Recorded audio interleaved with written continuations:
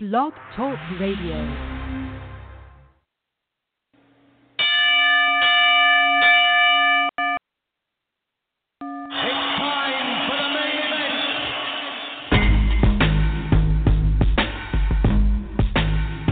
Get knocked out. Coming at you live is the standing 8 count, and it starts now.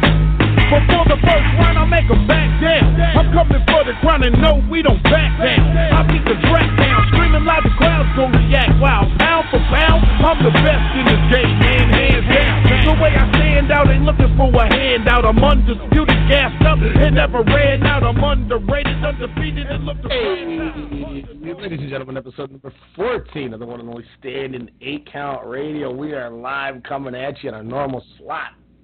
Elijah, how's your snowmobile incident that I heard you just had?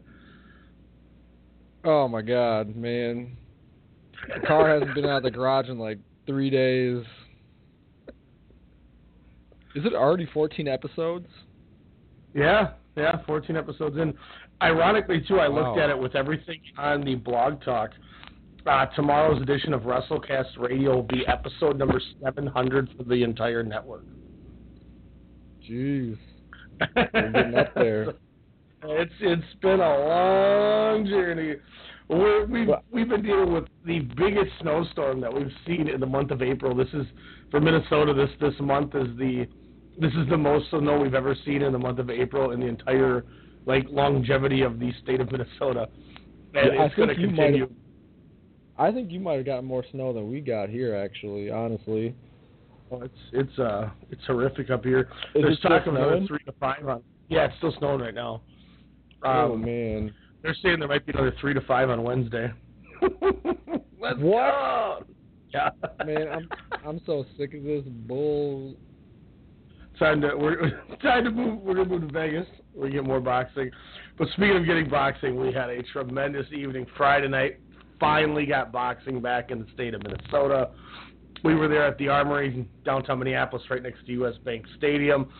So we got a whole rundown of that show coming up right after break. It was awesome. The venue was tremendous.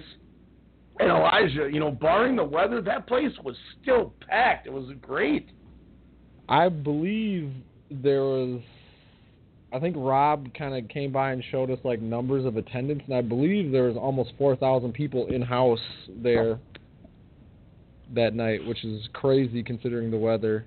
I mean, the fans definitely showed up and showed out for the state of Minnesota and supported their local boxers. It was fantastic to see. Yeah, I mean, and the venue was tremendous. The getting into the building was a little bit of a chore. Obviously, Jordan got the special treatment with you because you had our passes. But getting in through the fan entranceway took a little bit of time. But I tell you what, once we got through, you had no waits at anything you were doing. Everything was clean. You didn't really have to wait to get any kind of refreshments or anything, or bathroom or nothing. It was tremendous service, tremendous staff, tremendous building from head to toe. Just a tremendous experience. I cannot wait for the Armory to hold some more boxing events, because it felt like it was, you know what I mean? It felt like it meant to be there once again, like it was in the past, because it was such a perfect looking scene when we were there. Yes. I mean, just everything about it. I mean, if people, people like to drink and stuff when they're going to these type of events, I mean, there must be 30 or so bars, individual bars, around the entire ring area up,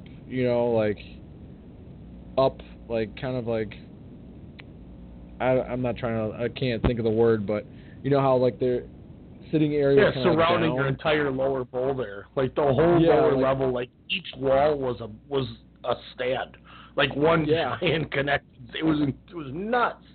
And then they had really nice VIP seating too, up even a little higher. They had these VIP areas, and yeah, man, that place is just, they remodeled it beautifully. I'm actually going to probably be going to the Slayer concert that's going to be there next month, and I mean, that place is going to be a great venue for boxing, for concerts. I mean, it's going to be lit.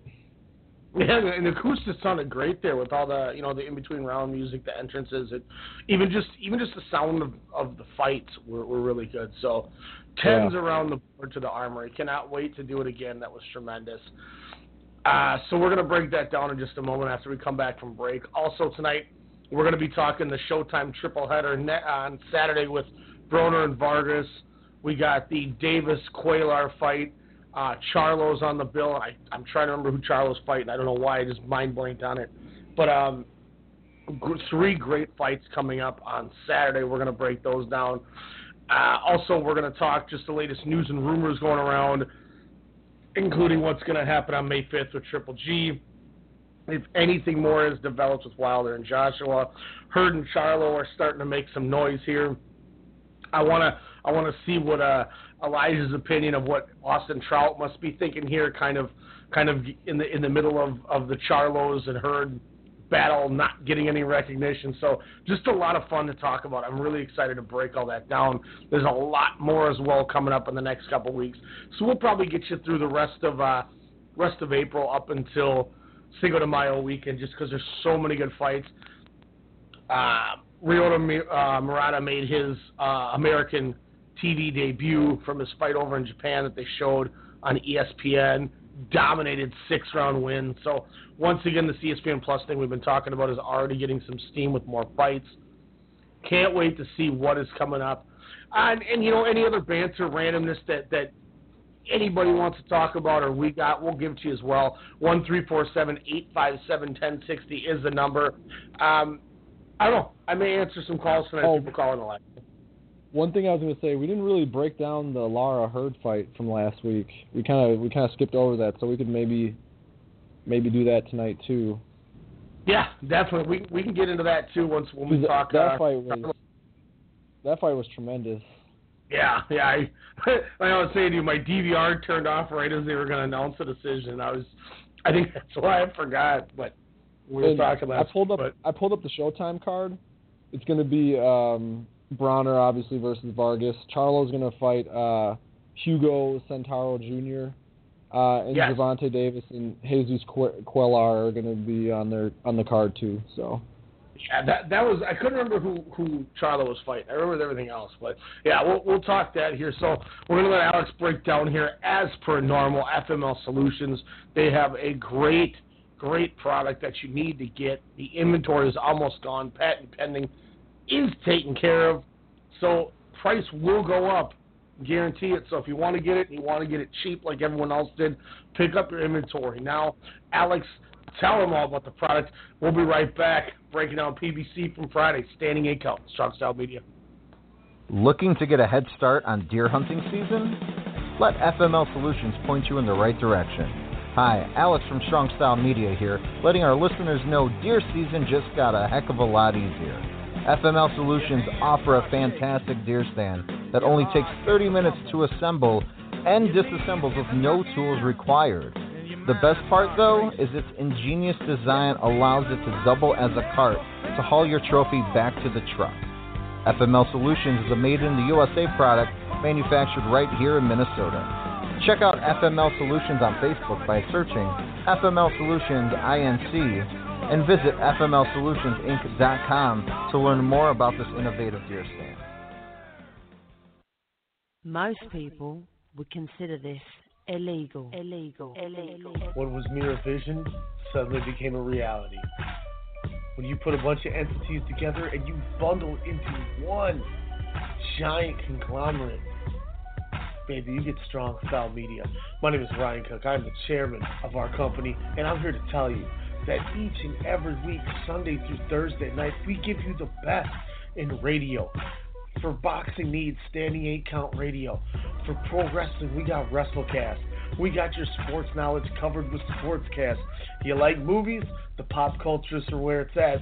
And for all your local hip-hop, Soda Sound Radio. Make sure to subscribe, like, comment, rate, share, follow everything you got. iTunes, Stitcher, Google Play, Radio TuneIn, and more. We are Strong Style. Just respect my conglomerate. Just respect my conglomerate. Just respect my conglomerate. Just respect my conglomerate. won't see these folks at the post office. They have businesses to run. They have passions to pursue. How do they avoid trips to the post office? Stamps.com. Mail letters. Ship packages. All the services of the post office right on your computer. Get a 4-week trial, including postage and a digital scale. Go to Stamps.com today. Hey, Alex Mello here, host of The Pop Culturist on the Strong Style Media Network, inviting you to join myself alongside Half Pint's Kyle Adams as we discuss all the latest news and reviews in movies, music, and television. Check us out every Wednesday night at 8 p.m. Central Standard Time here on blogtalkradio.com. Also, you can check out the Pop Culturist archives on Blog Talk Radio, search bar Strong Style Media, as well as on iTunes, Stitcher, TuneIn, and Google Play to hear all the eclectic offerings here at Strong Style Media. We are conglomerates. What are we looking at here? Lists all over this safety thing. Third-party background checks for drivers. 24/7 trust and safety team. Critical response line. All right, List, who can play at this game? What if we had a safe word? What about boba? No. What if you actually wanted boba? It's got to be more exotic. What's your wife's name? Oh, Barbara? Safe word's Barbara. I like that. Okay.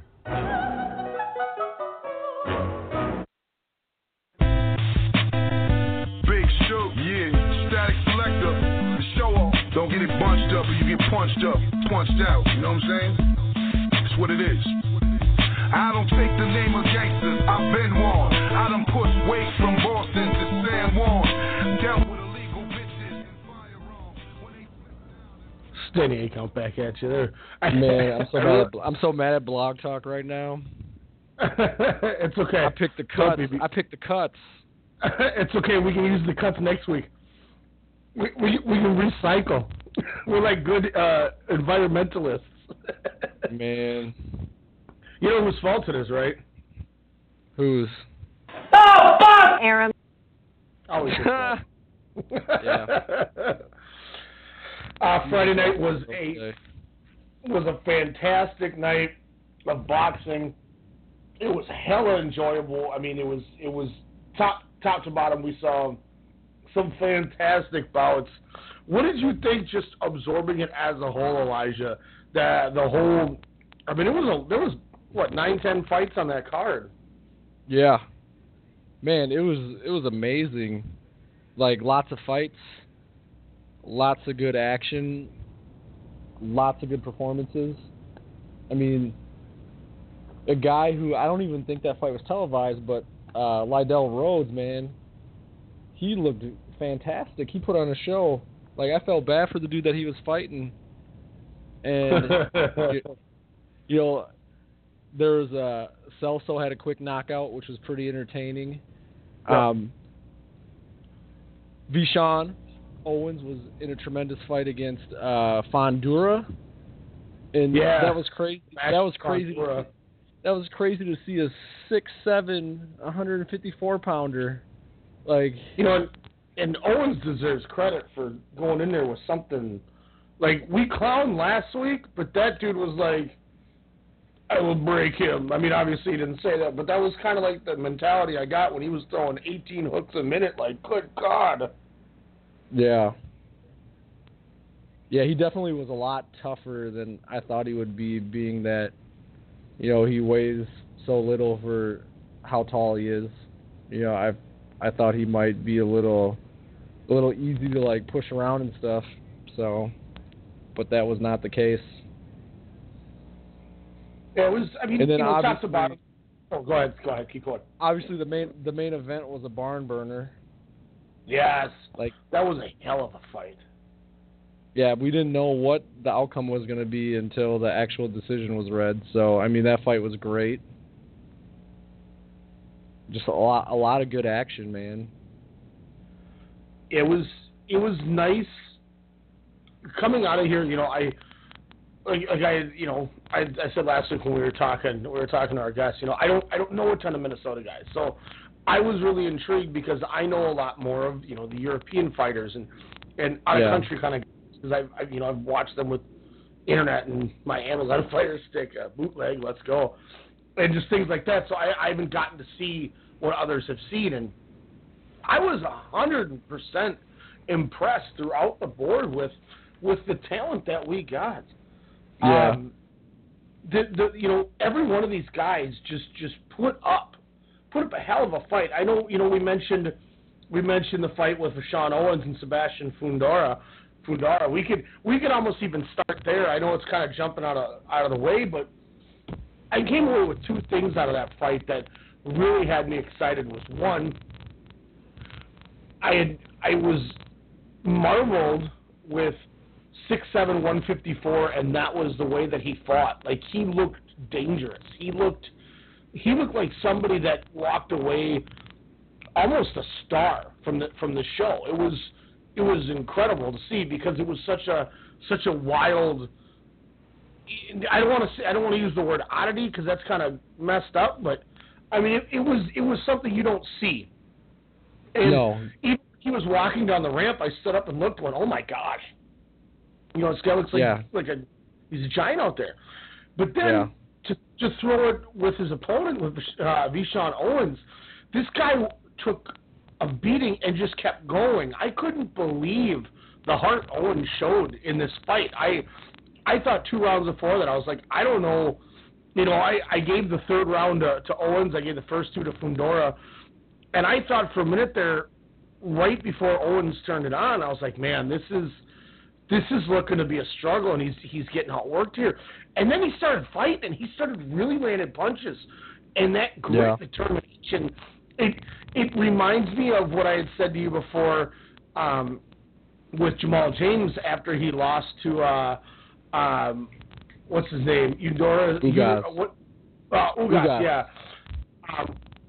He took it as not a loss, per se, but as a step and motivator to the next step, and he goes and knocks out Diego Chavez, which only Keith Thurman has ever done. So I look at this as with the way that Owens fought through this fight.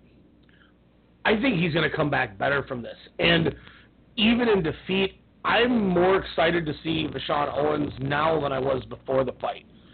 Yeah. And when you get that, this fight has made me a fan of 2 fighters. And it's not very often you get to say you can do that. And I think that's why this is my MVP fight of the night. They stopped it in the 5th. But even though it didn't go past that 5th round, I walked away with 2 new broad thoughts on 2 different fighters that I'd never seen before. And I immediately gravitated to wanting to see both of them, because they both have a story now I'm interested in. Where does one go, and how does one come back from it? So tremendous to both Sebastian Fundora and Vishon Owens for the fight that they had, because it was awesome. It was awesome. Yeah, it was tremendous, and I mean, man, Vishon landed some big punches on him too. It just it wasn't as many as Fundora was, and I mean, it's just a tough matchup when you're 5'11", 5'10", you're going up against a 6'7" guy. I mean, kudos to Vishon for accepting the fight.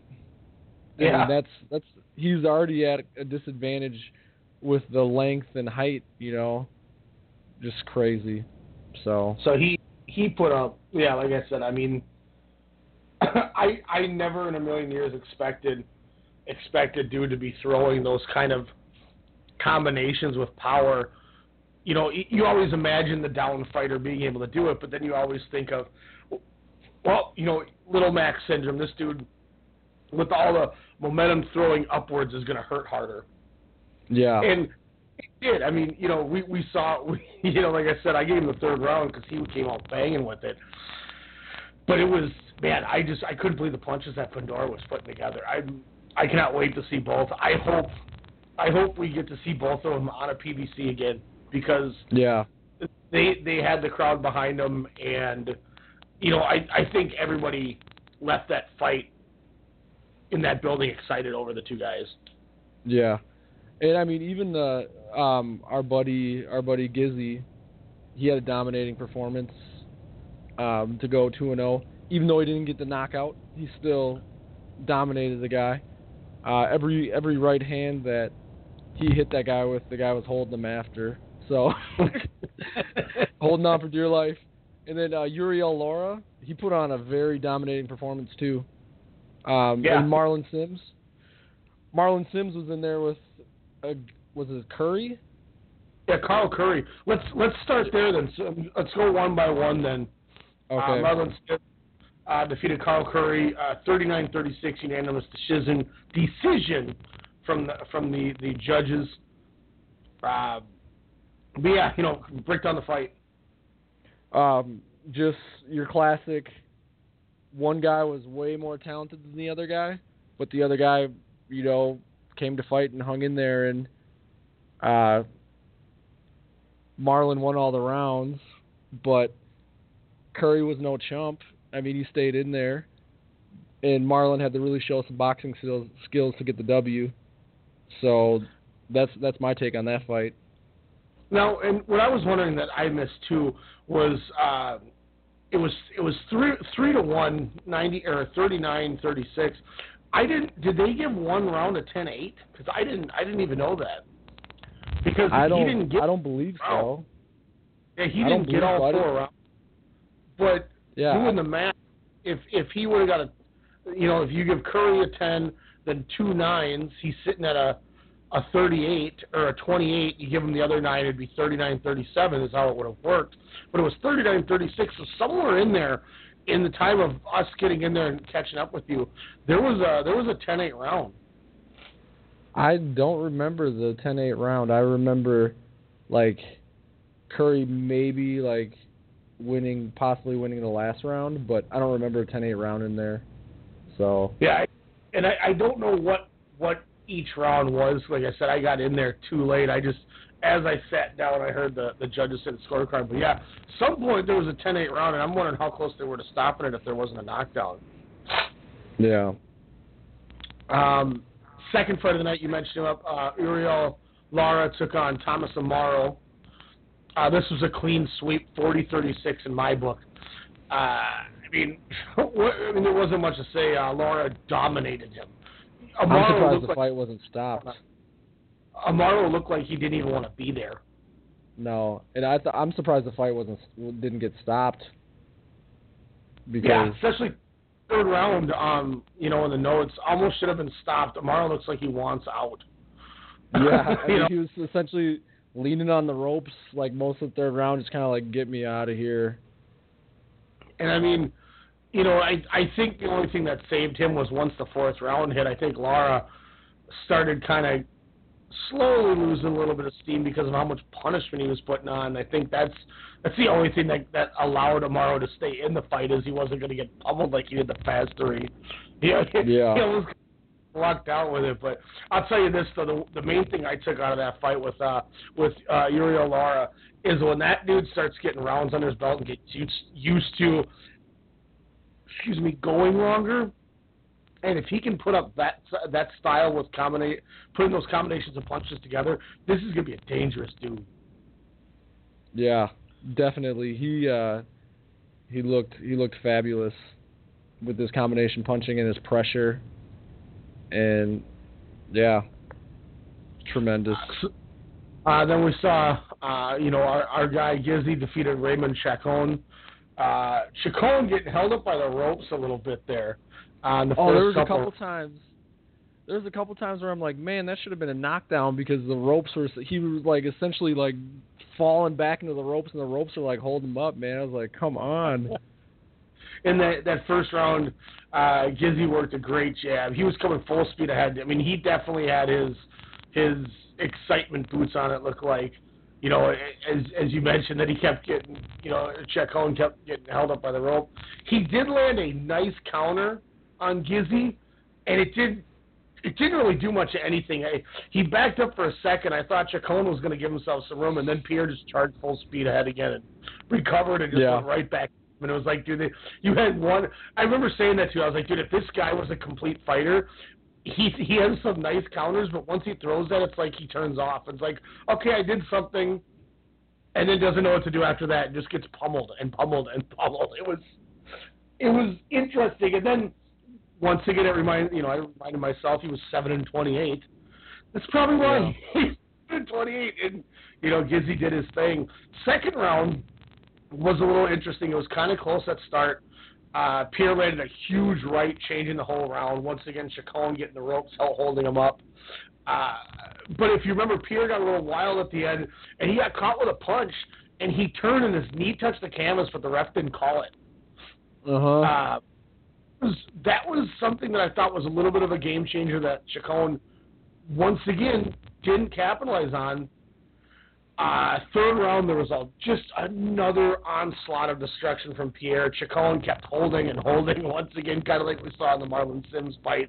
Fourth round, more of the same. Pierre was just way too skilled, way too dominant.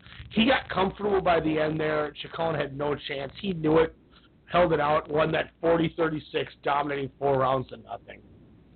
Yeah. I feel like if Gizzy would have just been a little more relaxed, he probably could have stopped him. But a lot of times he was, going for that one big punch, and that was kind of allowing him to get, held up and stuff. But, I mean, even though he didn't knock him out, he still kicked his butt. There's no way you would think that Chacon would belong in the ring with a guy like Gizzy. So, dominating performance. It was a class. He was in a class of his own in that fight.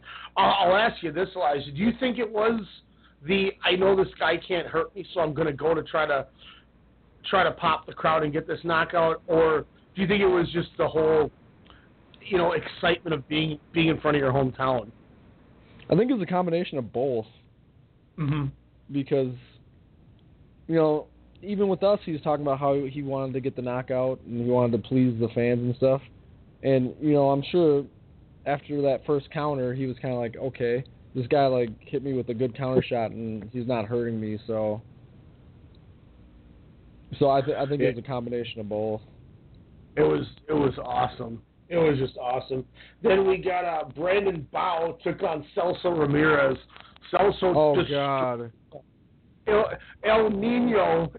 My only notes are El Nino crushing. I have 3 words about this fight. That's all I have written down. I don't know. I don't know what else to say.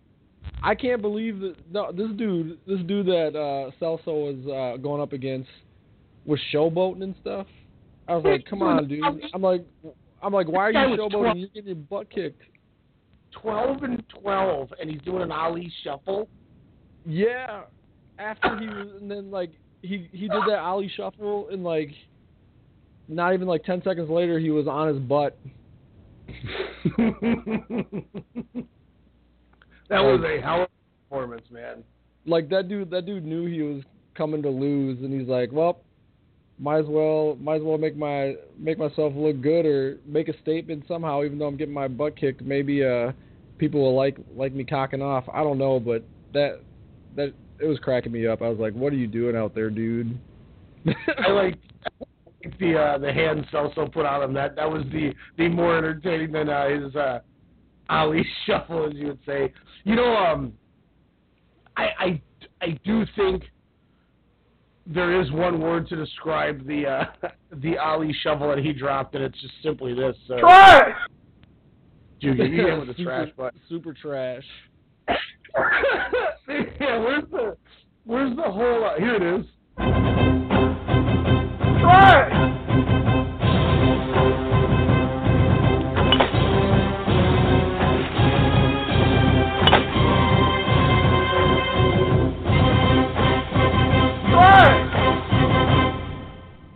Oh yeah, ladies and gentlemen, that is the Super Trash Sounder of the Week. Goes to Brandon B. Getting bubbled. Oh, it was tremendous. It's such a great win, and that woke that crowd up too. That got the crowd really going. Yeah. Then we got your guy Lydell next. This one I had left for a second. I don't have anything written down, so I'm going to turn this over to you for sure on this fight. All I have is Lydell in the third. It was a destruction. Just speed, power, movement, combination punching. The dude that Lydell was fighting had no answer for anything. And again, in one of those fights where I'm like, man, is this fight going to get stopped? This guy is just taking a beating. And I believe he was actually behind us, and his face was kind of wrecked. And he was sitting behind us, like, after his fight. I felt bad for the dude. Oh, that was the dude to our right? Watching the fight? Yeah, with the like, black and gray, like, black and silver, or black and gray, like, Adidas stuff on, I think. And he had a hood on. Hey, at least he came out and tried to watch the rest of the fights. I'd have done the same. But I mean, for having like a 2-year layoff, I believe Liddell had like a 2-year layoff. For having a 2-year layoff, man, he looked really good. And he might be like, you know, he might be probably the most underrated fighter on the card, because he's been in there with Edner Cherry. He's been in there with Sergey Lipinets, and he went to decision with both of them. And those are like his only 2 losses. And I mean, he looked good. I actually am kind of excited to see him fight more, and I'm going to follow him more now that I know who he is and now that I've seen him fight. Yeah, when you mentioned that Sergey Lipinets thing, that drew my attention too, because it's, you know, especially after we talked about him and Garcia, with him taking the L, but it looked like a good L, as much as that's good to say. So that's I always like to see these stories of, you know, what's next for these guys.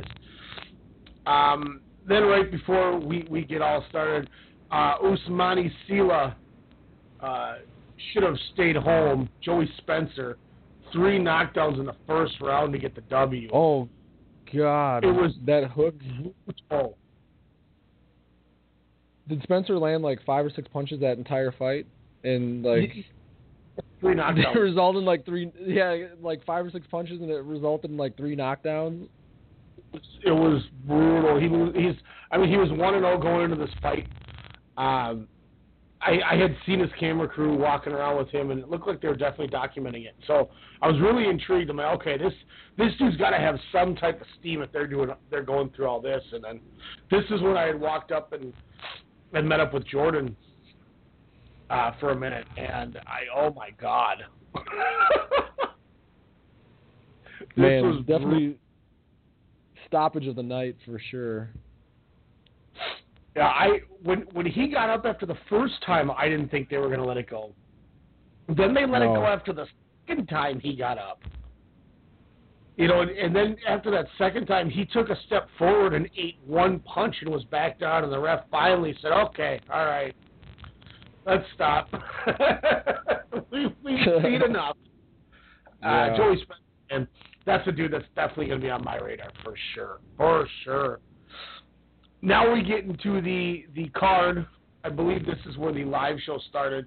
And this might be, probably, I'll say number 2. I'm not going to go that far, but Chris Colbert, Golden Child, Lil B-Hop, coming out of Brooklyn there, gets his 8th win here, defeating Austin Dulé. Dulé took the first round for me.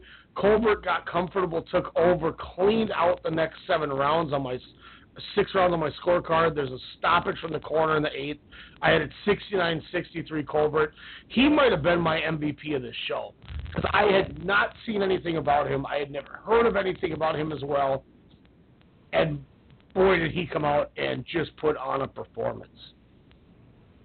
Yeah, I mean, just a boxing clinic.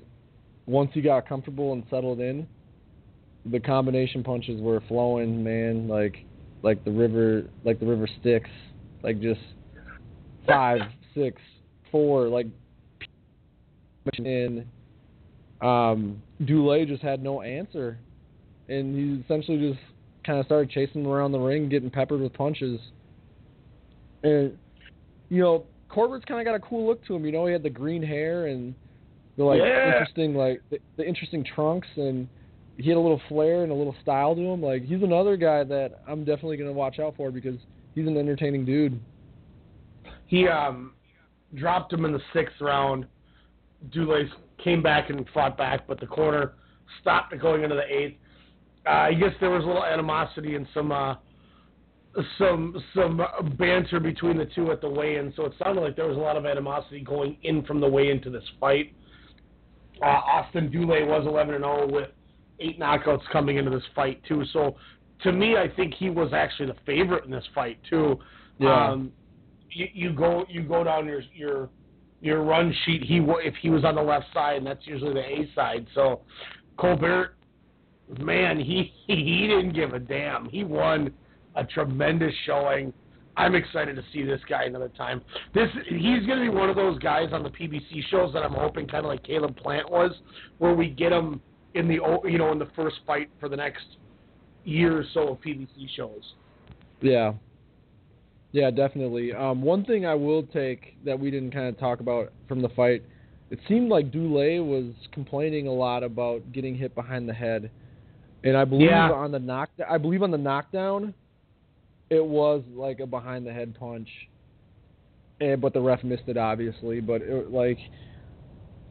that's one thing I noticed from that fight was that I didn't notice a ton of hits behind the head, but it seemed like something that Dulé was kind of like holding on to, and the knockdown definitely was from like a rabbit punch behind the head. Yeah, I do remember that now that you mentioned that. That's a good point.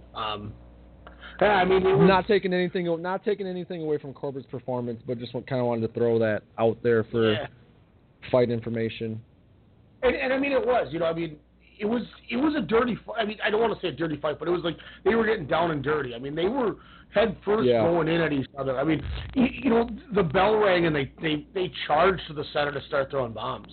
So I mean, you could tell. Like, I didn't know about the weigh-in until later that night about that incident, but once I heard about that, I was like, oh, okay, that makes sense now. Why, these guys are butting some heads, which was interesting. So, I mean, I had Colbert up 69-63 going into that 8th round. Corner stops it. Next fight, I mean, not really much to touch on. We already talked about it. Sebastian Fundora defeated Vashon Owens, stopped it in the 5th round. Semi-main event. Edner Cherry defeats Dennis Galarraza. What did you think of the Cherry-Galarraza fight? It was a nice, entertaining scrap. I mean, they both were landing some punches, some big punches here and there. But to me, I just think Cherry looked a little more in command and a little more in control, and he just looked to be the stronger fighter all throughout the fight. But I mean, they did hit each other with some big punches, but Cherry seemed to be in control of the fight and seemed to be a little more, he's a rugged veteran.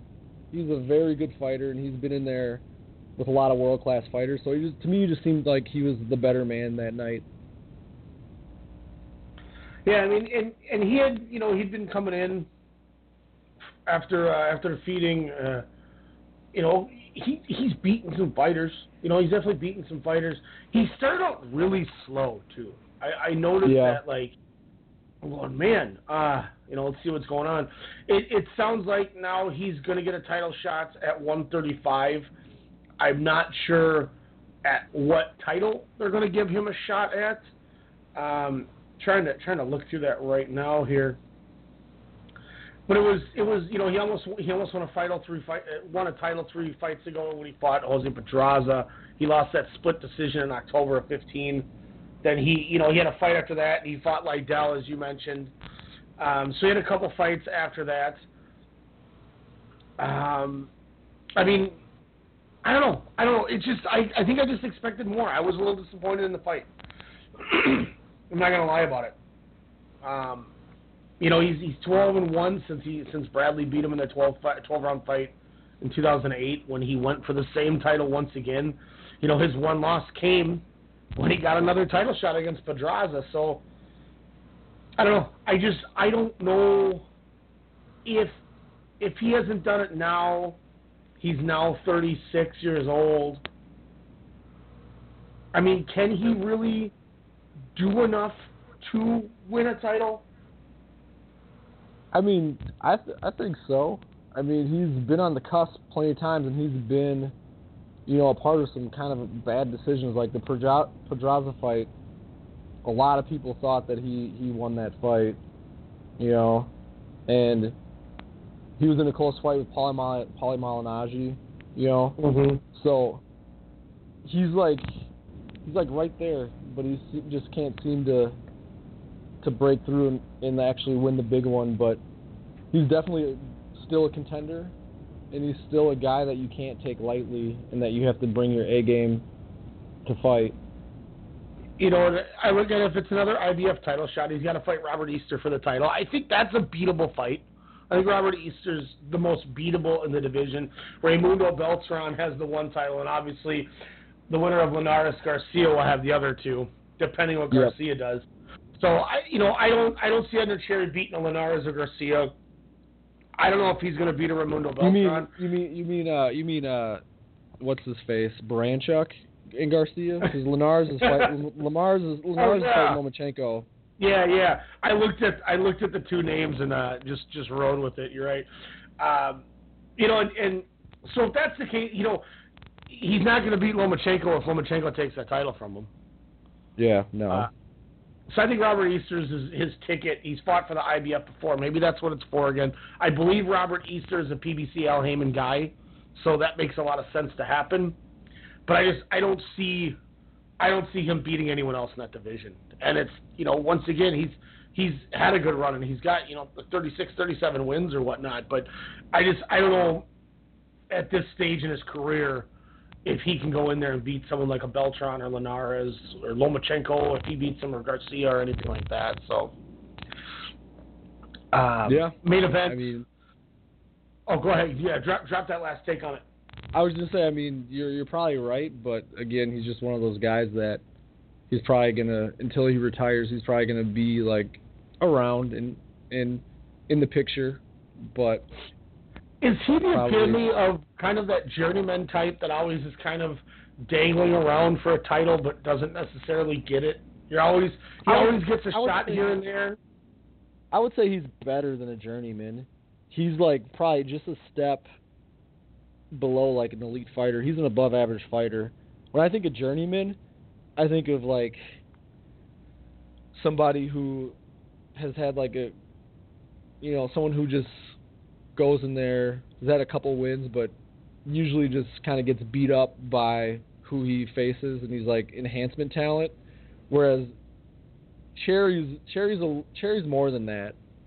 He doesn't like get beat up by guys. He's usually in his fights, and some of the fights that he has lost are like very questionable losses.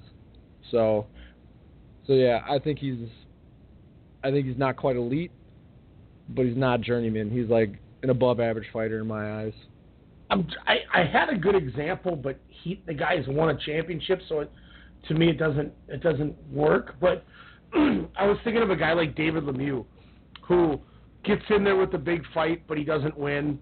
But then he wins all these fights to get right back into the big picture, but then loses, but then wins to get all the way back up there, and rinse and repeat.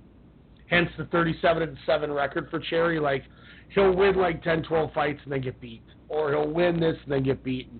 He just always seems to climb to the top, but he can't get over the. He's got his hand on the top of the ladder, but he can't get to the top of it. I guess is what I'm trying to say. Yeah, I agree essentially, but like I said, I just don't think he's at the journeyman level. I think he's above the journeyman level. So, main event, I'm right there with you. Fight of the night. Jamal James defeats Abel Ramos 96-94. I mean, these rounds were so hard to score. I had the fight 6-4 Ramos, but there was 2 rounds that I was 50-50 on, and I feel the crowd may have swayed it, which if that's the case, more power to you. Don't let it go to the judges. And that's the one beauty of home field. I also think the second round, which the crowd was quiet on, was another. I mean, my only notes were Ramos stays aggressive, tough round to score, very close. I mean, this fight was so close so good. And, you know, I'm glad Jamal James won. It was a big win for Minnesota. It was a big win and a big statement at 154. Yeah, I'm definitely glad he won too. I was kind of too busy being a fan to like really like score the fight. But to me, I thought James won the fight.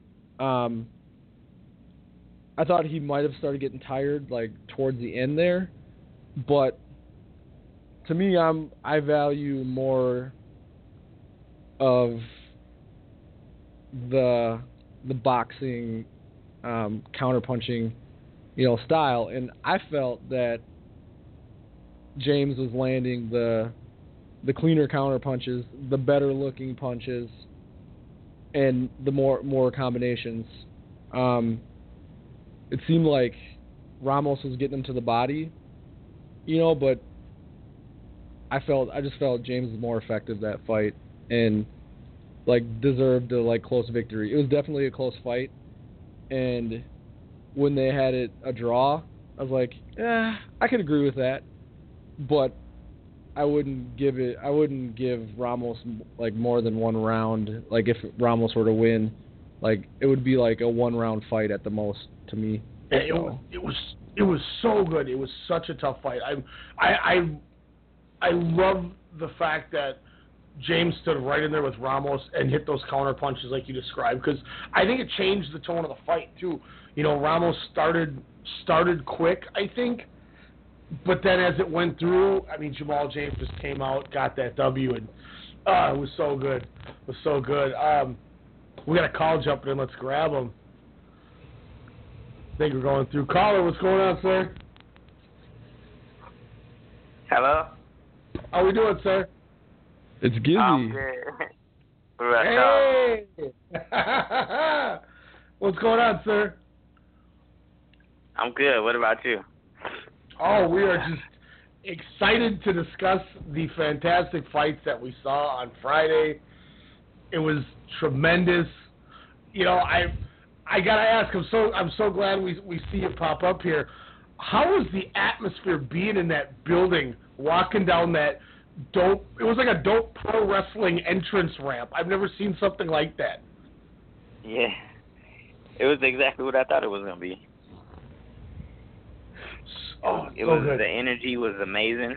The vibe of it was good. It was exactly what I imagined that it was gonna be. It was good. I loved it.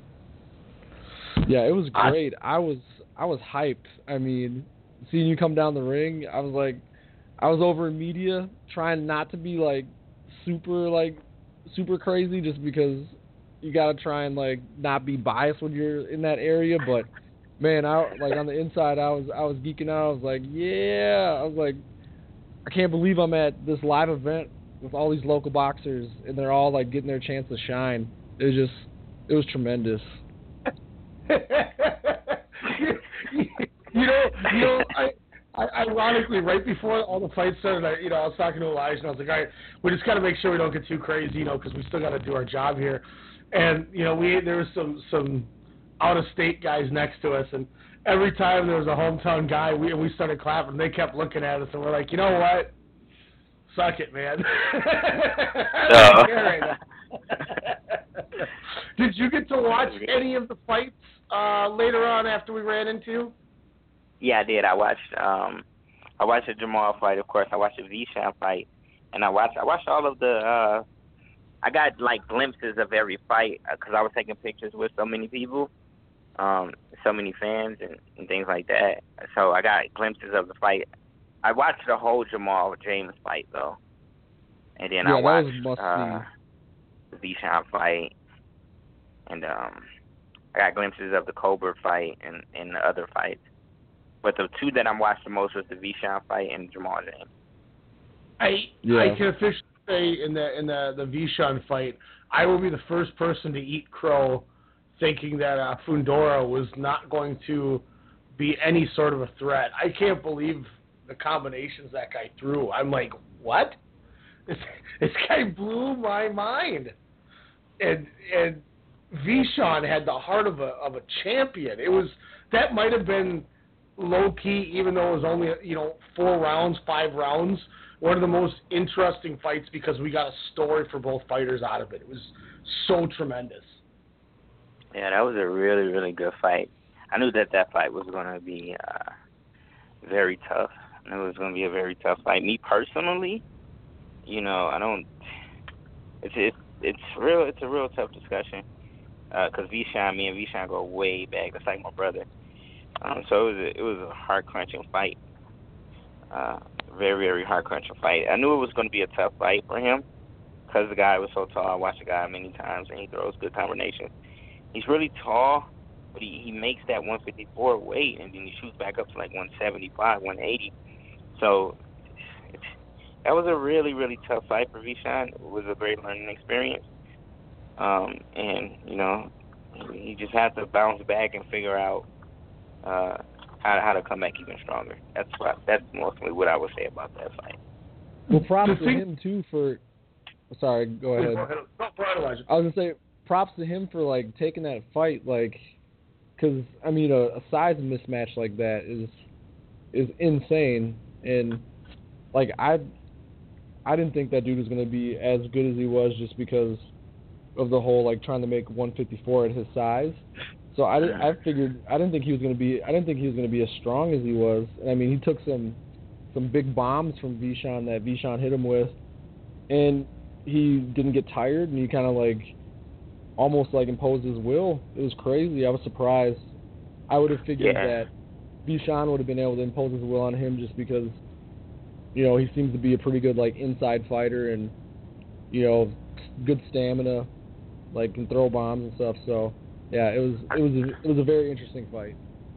Yeah, I don't think it was a mismatch. I think that the game plan was the game. The game plan is always the game plan, but I don't think that the game plan was fully right for him. I think that he should have definitely backed up and let the guy throw him really, really long shots and hit him in the elbow and things like that, and then came in.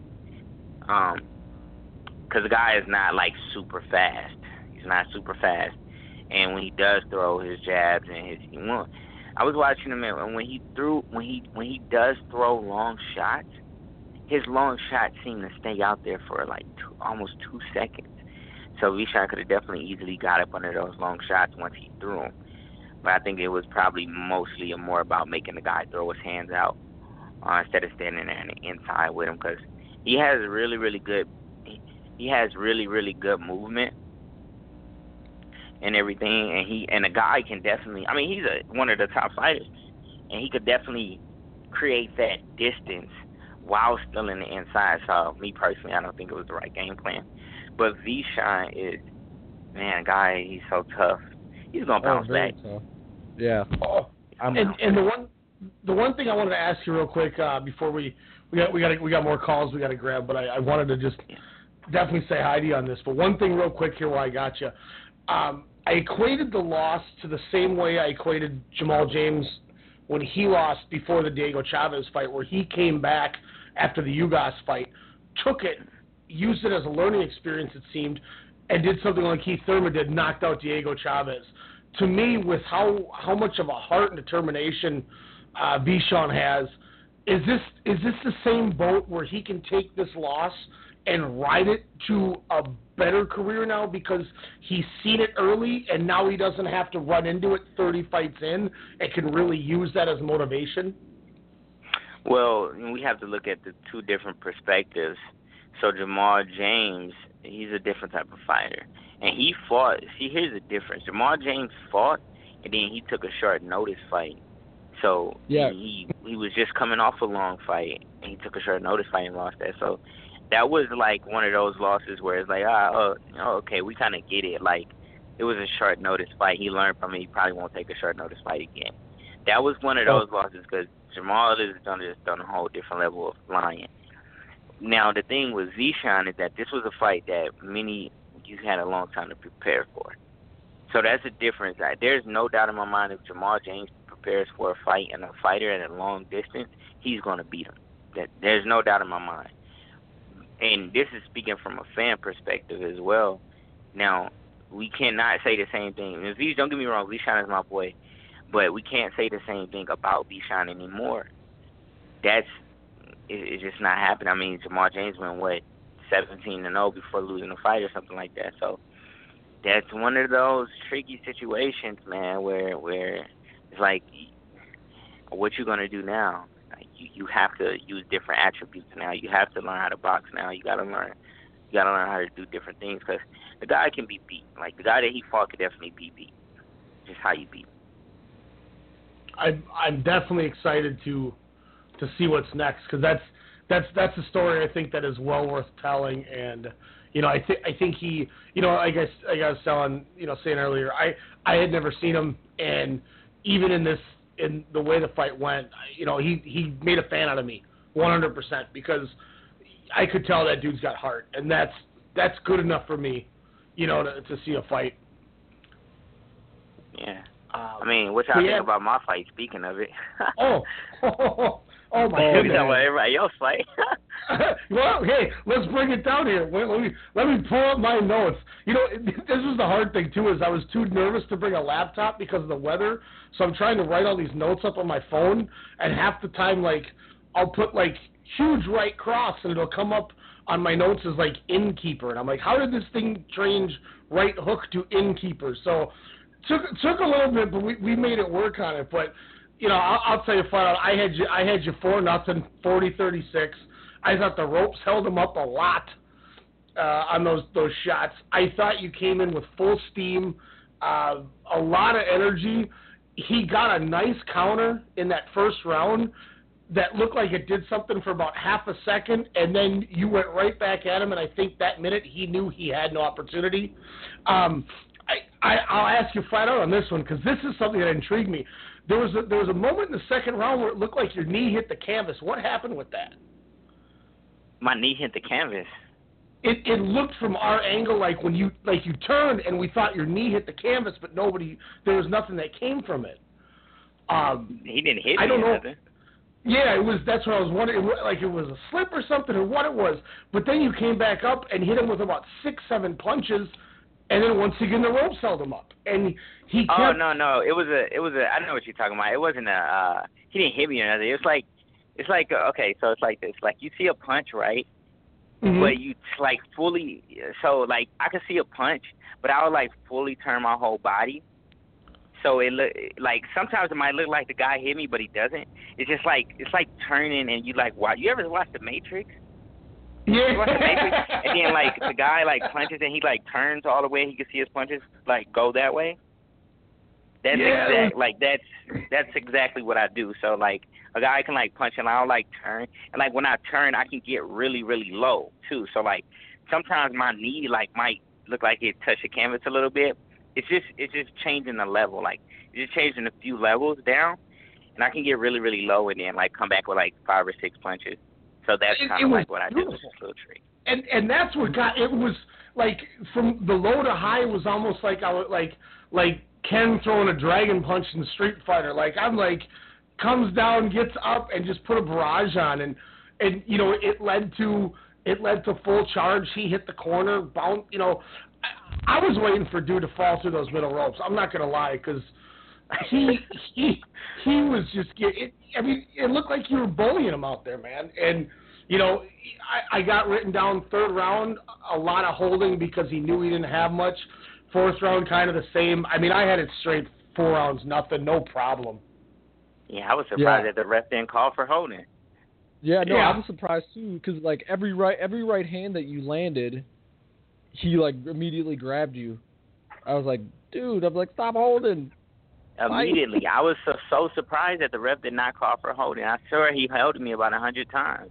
Yeah, you were starting to look like you were getting a little frustrated with him holding you, because he literally you'd hit him with the right hand and he'd be like, "Oh, I'm gonna hug you, bro. I'm gonna hug you, man." And honestly, wow. I wasn't getting frustrated with him. I was getting frustrated with the referee a little bit, but I still had to hold my composure. But I was getting frustrated with the referee because it was okay. Well, you're not calling, and I understand it's the PBC rules, but there's still you still can get a point deduction for holding. So it's and then plus we practice in training, my training camp. He's a southpaw. I practice those right hands continuously. So, you know, it's okay though. Here's a question for you on this fight too. Something that I noticed about your opponent, and I was wondering if this is something that essentially helps you. But you know, he would make one good move each round, maybe 1, 2 tops, and he would do it, and you'd go, "Oh, okay, he's woken back up. That was a good combo or a good punch." But then it's like the light bulb would turn off, and he'd forget what's going on, and then, you know, it looked like you saw red and you'd pounce on him. Is that something you notice where it just seems like he does something, but then he doesn't know where to go, and he just looks like a deer stuck in the headlights, and it just gives you a reason to pounce? Sometimes, see, the thing about this guy is, like, that's true. With him, I knew for a fact, like, my team, we knew that we had to fight a high-paced fight. Because he can box. Like, if you let him, he will box and he will upset you. So we knew that we had to fight a high-paced fight and be very aggressive with him. And not only that, like, I knew that the right hands would stabilize him. And when I would hit him with the right hands, he would. See, this is the thing. Like, he's a veteran. Like, he got like 30-something fights. He might not won most of them, but he's still a veteran. He knows how to survive. And with guys like that know how to survive, they know what to do to survive. They become like masters at surviving. So he honestly taught me a lot, being in the ring with him, of guys, of what to look out for, of how guys will grab you, or like what movements they will make in order to survive. Or like, it's just like these really certain small aspects that he taught me is that I can look out for the next time. So like, for instance, if I hit the guy and he try to hold me, I know exactly when he will hold me. I know exactly what he would do. So, like, it was really, really good being in there with him, and that's what he would do. He's like a master at surviving. Yeah, to me it looked like one guy was playing chess and one guy was playing checkers, like classic, like, boxing analogy. So, and obviously, yeah. you were the one playing chess that night, so. Yeah, I mean, other than that, though, I have a lot of things to work on that I need to tighten up a lot. When do you think you're going to try to get out there and fight again? We're going to be fighting again in June. Ooh, nice. Is it going to be local? I'm not sure yet. I mean, we have talks of fighting in London. We have talks of fighting in Vegas. We have talks fighting here at the casino. It's not Grand Hinkley, but I think it's Mystic. It's one of these casinos that's here. So we got talks of fighting again in June, which I'm pretty sure I'll be fighting again in June and July. Nice. Yeah. July too. Yes. And July is supposed to be back here, but I'm not gonna say where. We're excited. It was so nice going to a fight locally, not having to go travel all over and, you know, go through all these hoops for not even a lot of fights. I mean, when I will 100% put that card that I watched on Friday night up against the Andre Ward Sergey Kovalev one fight in Vegas I saw. This was more entertaining, less. I mean, the word Kovalev, there's so much bull crap with, you know, this is happening, and you know, it's an hour before the next fight starts, and I had to go buy an energy drink from the concession stand because I was falling asleep. I'm like, this is boring. You know, that's really interesting that you say that, because a guy from ESPN said the same thing, that he was there. It felt it felt like a fight in Vegas. Yeah, it's online. I just read it. It was like every time somebody left the ring, there was another fighter coming down. Like it was action, and it was so entertaining. And once again, you know, putting over the Armory, the venue was so good. The venue was so perfect. I can't wait for it to happen again. I cannot. Oh, it's going to happen 100%. Again. We're real quick here before we go on to break here. Plug everything you got again, man. We always like to let everyone plug everything they got. Once again for our listeners. Yeah. All right. So my Instagram is Gizwa Pierre Jr. GIEZWA PIERRE Jr. That's my Instagram name. My Twitter name is the same. My Twitter name is the same, Gizwa Pierre, and my Facebook is Poppy G, PAPIG. And all of the photos and everything from the fight with all my supporters and everything are always on my page as well. That's awesome. That's awesome. Hey, man, thanks again for calling in. Thanks for just talking to us after. It was nice to actually meet you face to face and put a face to everything. It was a great fight. It was a tremendous showing. I cannot wait to see you get in that ring, man. Yeah, I appreciate y'all for having me. Y'all have a good night. Yes.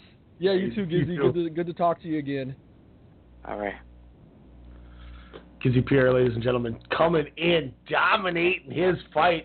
Maybe we get it in June. Maybe we get another one in June. I can't wait. I'm hooked, Elijah, man. If Minnesota's going to get boxing again, and we're gonna have this going every month or two, I'm stoked. I can't wait. Man, it's gonna be so fun. It's gonna be a great time, man. Being able to cover all this stuff. I became envious at the end there that I was like, man, I want to be a fan. Next time Elijah's writing. I'll just mark out. we can be fans, but just a little low key. And it was, the hard part too was, everywhere we looked one way and we're running to somebody we're talking to. We go another way, we're running to somebody we're talking to, and it just, so it was, you can't be rude. No. So it was what it was, and I had a great time, and I thank your guy Rob for the opportunity, and yes, I can't wait to do it again. Lear. Yes. Go and knock some more press conference questions out for him. If Gizzy's fighting in Vegas in June, man, or July, man, we might have to take a strong style trip and get some media passes and go there.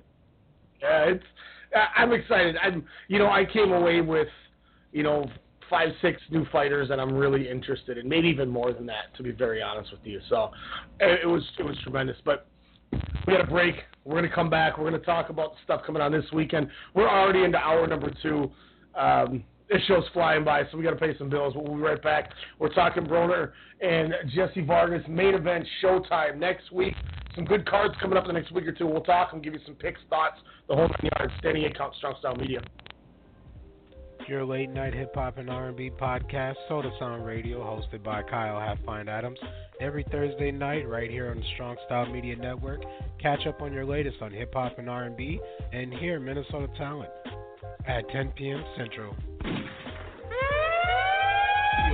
But if you trust the way I feel, I won't fold from the cards that you deal. Let's journey life together and make it worthwhile. Can't take it back like time. See, my life is like a movie, no rewinding. Killing mics like I got a license. Conviction, my belief don't have religion, just a higher power. Who power? I'm not so happy with it, but I take a breath, regain my pep, check my feet when I'm walking, see if it ain't. I seen it all more than I care to reveal. I'm always sure to clear the air for the real. That's why I'm aiming at they grill, man, cause it's how I feel. Nobody being sincere. We need some changes for real. Again, that's Thursdays right here on the Strong Style Media Network. Thursdays at 10 p.m. Central. And if you're a musician, you want to get your music heard on the show, send the MP3 over to Soda Sound at StrongStyleMedia.com. Peanut.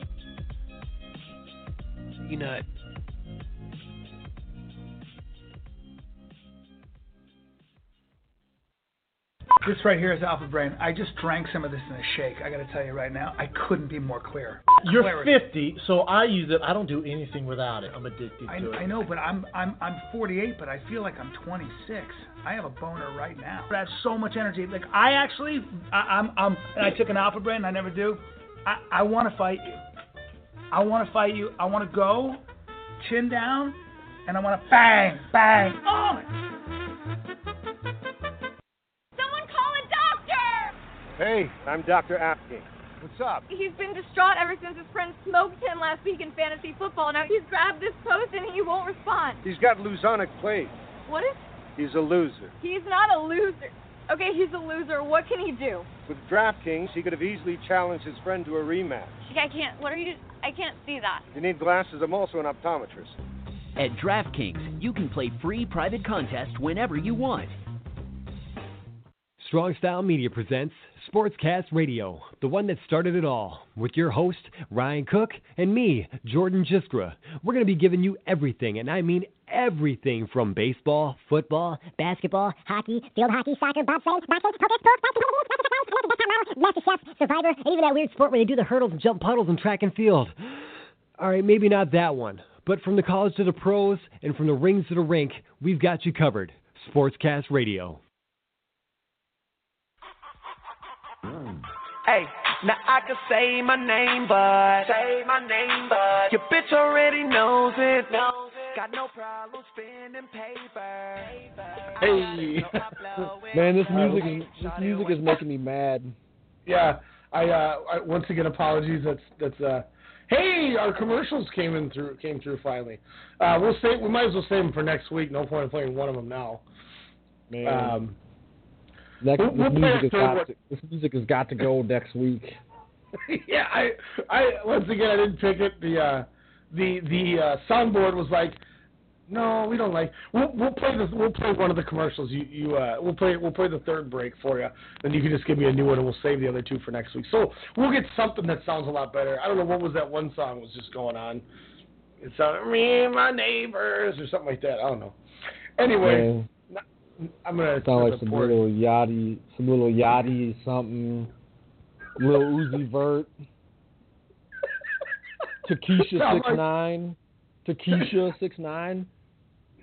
Is that the Roy Jones Jr. edition? Takesha 6ix9ine. No, there's this whack ass rapper named Takeshi 6ix9ine or something, and I call him Takesha 6ix9ine just because. This weekend, we got some fights. I think there's 3 cards this Saturday I'm really excited for. Obviously, the first one that we have advertised here will break down. Showtime is going to be out in New York, I believe, I'm assuming at Barclays, like usual. 3 big fights. There's a 4th that doesn't have an opponent that I'm wondering if will sneak onto the show. If not, maybe the YouTube page. Rashid Warren is scheduled for a 10-round fight, but he is fighting the dreaded to be announced. We know that he has a mean left hook. Sometimes you just can't train well for to be announced. So we'll see what happens. Who do you think is a tougher opponent, to be announced or vacant? I would probably say vacant because at least vacant is a name. It has a name, means something. Vacant at least was a former champion, right? Yeah, to be announced is your fight Ghost. But we got a triple header, 2 title fights, and one I'm assuming is going to be more so an eliminator bout. But the third to top, we get Gervonta Davis taking on Jesus Cuellar for the WBA regular junior lightweight championship.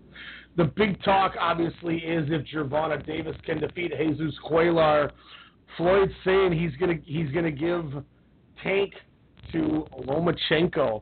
First off, with the performance that kind of lack of performance that it seemed like last time with Gervonta Davis, is he gonna be able to get through Jesus Cuellar easily? Even I think so, because I think he'll be. I think the last fight was probably an eye opener for him. Because he started. I feel like he started kind of buying into his own hype. And he probably was like, "Man, I don't gotta do much to get past this guy." I mean, obviously, he didn't even make weight for that fight, did he? No, he missed it. Yeah, so I mean, I think that fight was more of him just buying into his own hype, not training hard. And it could be signs of things to come for him, or he could be like, okay, I can't do this anymore. So I'm gonna go with the latter, and I'm gonna think that he just had a moment where he was just buying into the hype, and he was just kind of resting on his laurels. In this fight, he's probably gonna come in much better shape and be ready to box. Because I mean, even in the last fight though, he didn't look that great, but I mean, he was still kind of kicking the dude's butt. It just he didn't look as good as he has in the past, and obviously that's because he didn't put as much effort as he normally does into preparing himself. So I think it was just a bump in the road for him, and he'll be back, and he'll get through. I'm thinking of the C name. Yeah, Cuellar. I was like, is it Cuellar or Centero? Like, I'm getting Cuellar and Centero mixed up. So, I'll say the one thing that's interesting for me too is this is also Jesus Cuellar's first fight since December of 2016. He is moving up in weight, which intrigues me as well about how this fight's going to go. If you look at Jesus Cuellar's rundown, he defeated Claudio Moreno in 2013 to win the vacant WBA featherweight. With that, he beat Rico Ramos. He beat Juan Manuel Lopez with a second-round KO. He knocked out Vic Darchinyan in the 8th. He beat Jonathan Oquendo in a unanimous decision. And then he lost the title in a split decision to Abner Mares, who obviously Abner Mares is no bitch. Mares was dominating, until Santa Cruz. But this is his first fight since losing the split decision to Abner Mares. So he's coming off a arguable loss that you could argue both sides. He's moving up in weight from 126 to 130. So he's going up 4 pounds. He has a fight that you could almost say he arguably won. I think he's got a lot more momentum than people are giving him credit for. But this 16 or so month layoff, I think, is the one thing that scares me a little bit for Jesus Cuellar's chance to win this fight.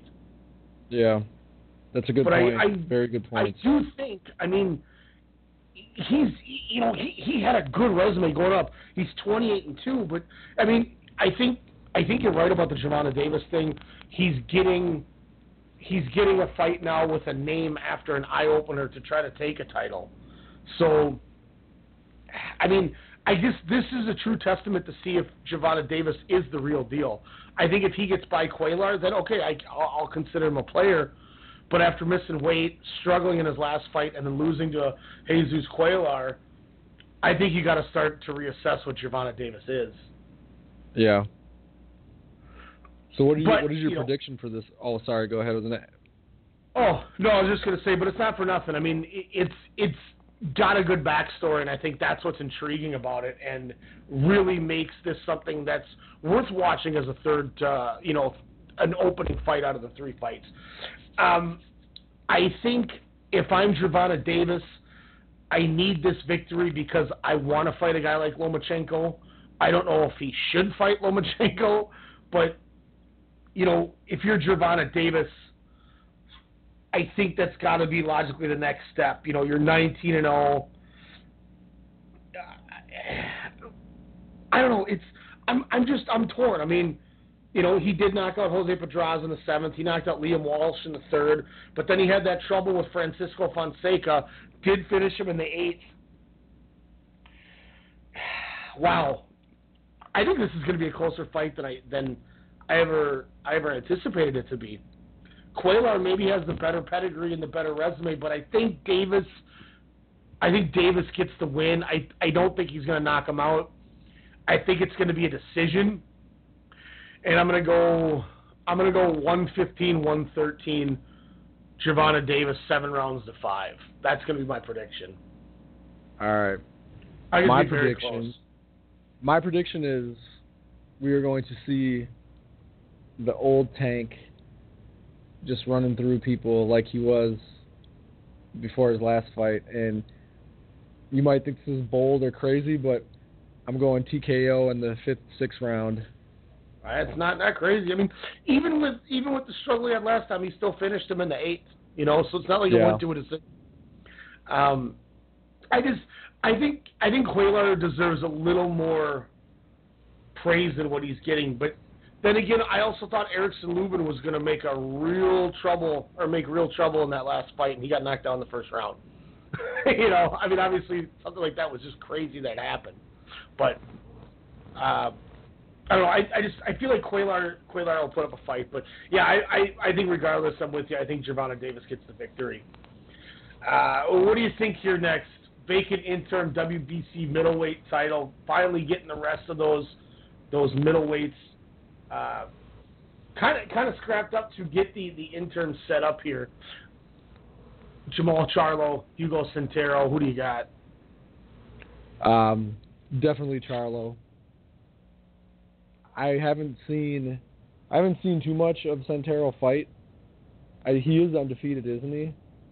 From what I remember. Yes. I'll pull up his record and everything here for you. He's 26-1. Okay. His loss. He lost to Masai Suliecki, who's fighting Danny Jacobs in the next couple weeks. Okay. So I mean, not a bad loss whatsoever. No. I don't know too much about Centeno, so I am going to just say that Charlo's an elite fighter, and he's going to go out and get the job done and probably win by unanimous decision. Yeah, I mean, Centeno beat Angel Osuna, decent win. He's got a couple wins coming into it. He fought Julian J-Rock Williams and only got it was a no contest. That was about the biggest fight he had going before it. I mean, Charlo's just so tough. I think Charlo's stopping him. Isn't this a mandatory? Isn't this a mandatory too? Well, this is for an interim title. Okay, I thought this was. Okay. Part of it. So WBC President Mauricio Suleiman explained the reason for this being. Or never mind. What? Sorry, I was just looking up something and something came up, but this is old news. So, scratch it. Oh, I thought I was breaking something. I thought I was breaking something, but it's old news. So keep going. My bad. Sorry. But yeah, this is for the interim title due to the Golovkin-Canelo fight. Kind of like WBA interim champion Ryota Murata, who we saw on ESPN. So just fighting for one of the interim titles, depending what happens. And I think a lot of the interim sake with this belt has to come into play to me for the fact of you never know what Canelo's going to do. And if at any point, if Canelo would have won, say Canelo would have beat Golovkin and won the titles, who's to say Canelo doesn't vacate him right away and move back down or something. So I think that's part of the need for interim champions even more at 160 because, if Canelo did win, I think that was the reason they did it. But no, I think Charlo wins. I think him moving up to 160 was the best thing he could have done. It separates him from his brother, too, so now they can try to dominate two divisions. They don't have to worry about the Klitschko problem where they would have to fight one another and none of them could take, every title in that division. So, yeah, I think he comes out on top. I was going to say one thing about Canelo, though. You said, you don't know what he's going to do. I know what he's going to do. He's going to be bolder. That was a lot cleaner than I thought it was going to be. I was like, he's going to drop something about him. We need to find a sounder of him saying "be bolder" and use it because that line is classic to me. Like I love it. I just love be bolder. I don't know, man. There's just something about it, and it's not I'm not a huge Canelo fan, but the be bolder gimmick and thing with him is just it cracks me up. It's actually pretty good. Canelo. Is this probably the biggest no-brainer on the weekend? I would think so, yeah, for sure. Now this fight was supposed to be on the Wilder Ortiz undercard, but Centeno, whatever, hurt his ribs in training. Words are hard tonight, I'm sorry. So, obviously, they had to postpone the fight. It comes out till now.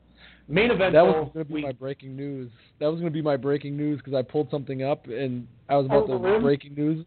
Yeah, and then I'm like, oh, crap. I looked at the date, and I'm like, oh, never mind.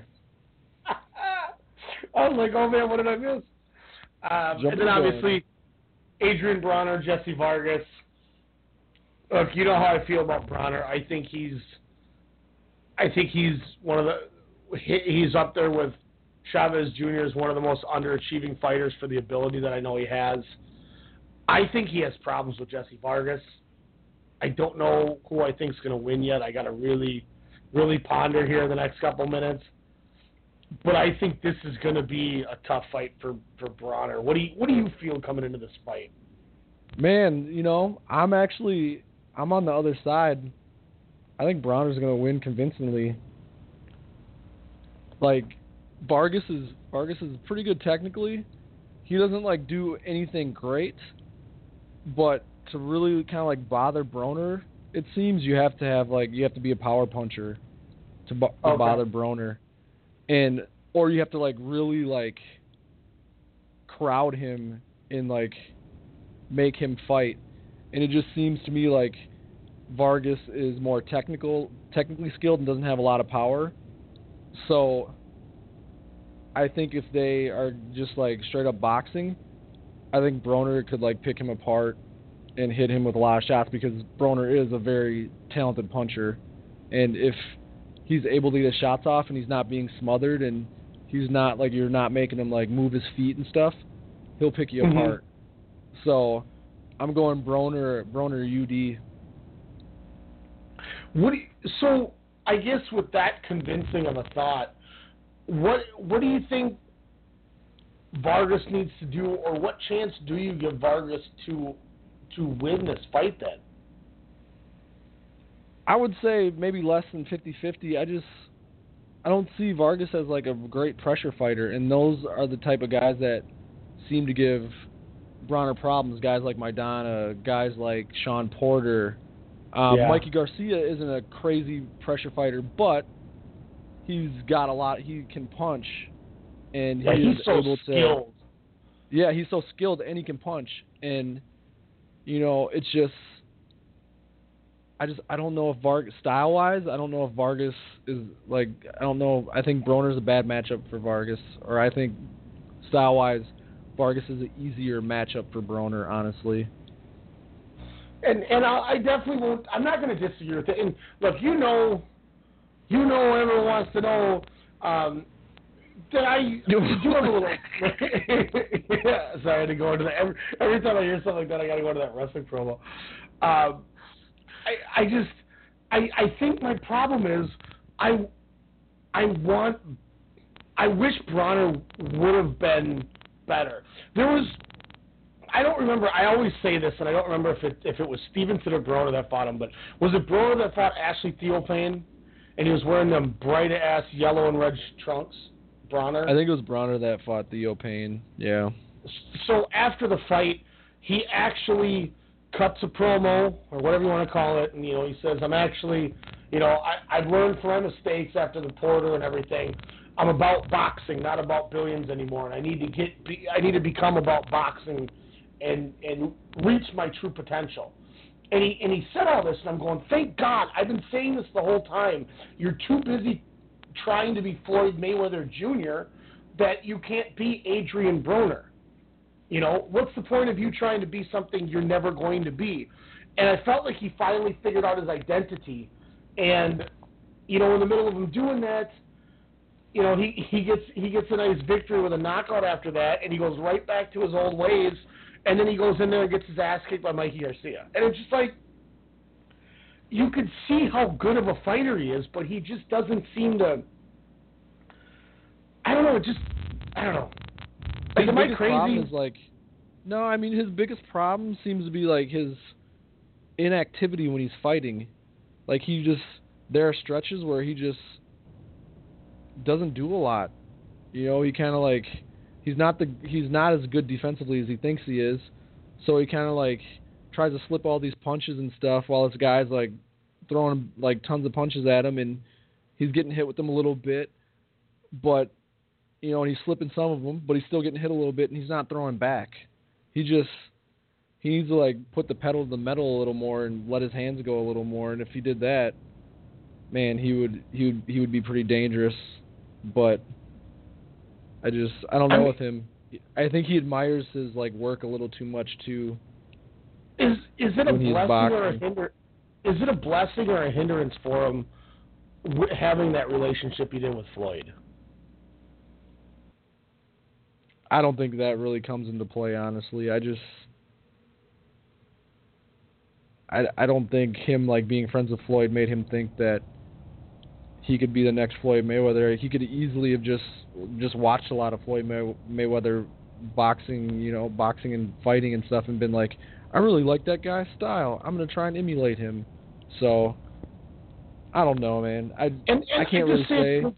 You listen to his promos, and he's always like, "Big brother, little brother, taking over the world, because I'm gonna do it the way he does it," and he I don't know. He just wanted money. He saw what Floyd did to kind of promote himself and make money, and he probably thought that's the way to go. It was weird because he changed kind of. He wasn't really super cocky like that early on in his career. And then I just remember the whole starting to comb his hair thing, and then when he proposed to his girlfriend as a joke, then he started kind of changing. But I mean, I don't know. It is what it is with him. Yeah, and I admit, like I said, 100%. I think he has talent. I think he's a great fighter. I just, he's one of those guys that I feel like he could be so much more, and I just don't see. It's just I guess what I'm trying to say is if I'm Adrian Broner, I'd be frustrated that I'm not a world champion somewhere. Oh, I bet you he is. I mean, honestly, I think he is. He just, who knows if he has the heart to get himself out of that rut. I mean, he there's video of him just punching some dude in Vegas, knocking him out, on the Vegas Strip. No one knows why. He just kind of did it. So I mean, I think he's frustrated that his career hasn't went as well as he thought it was, or it's kind of, he's had some struggles lately, but a lot of it probably is his own doing.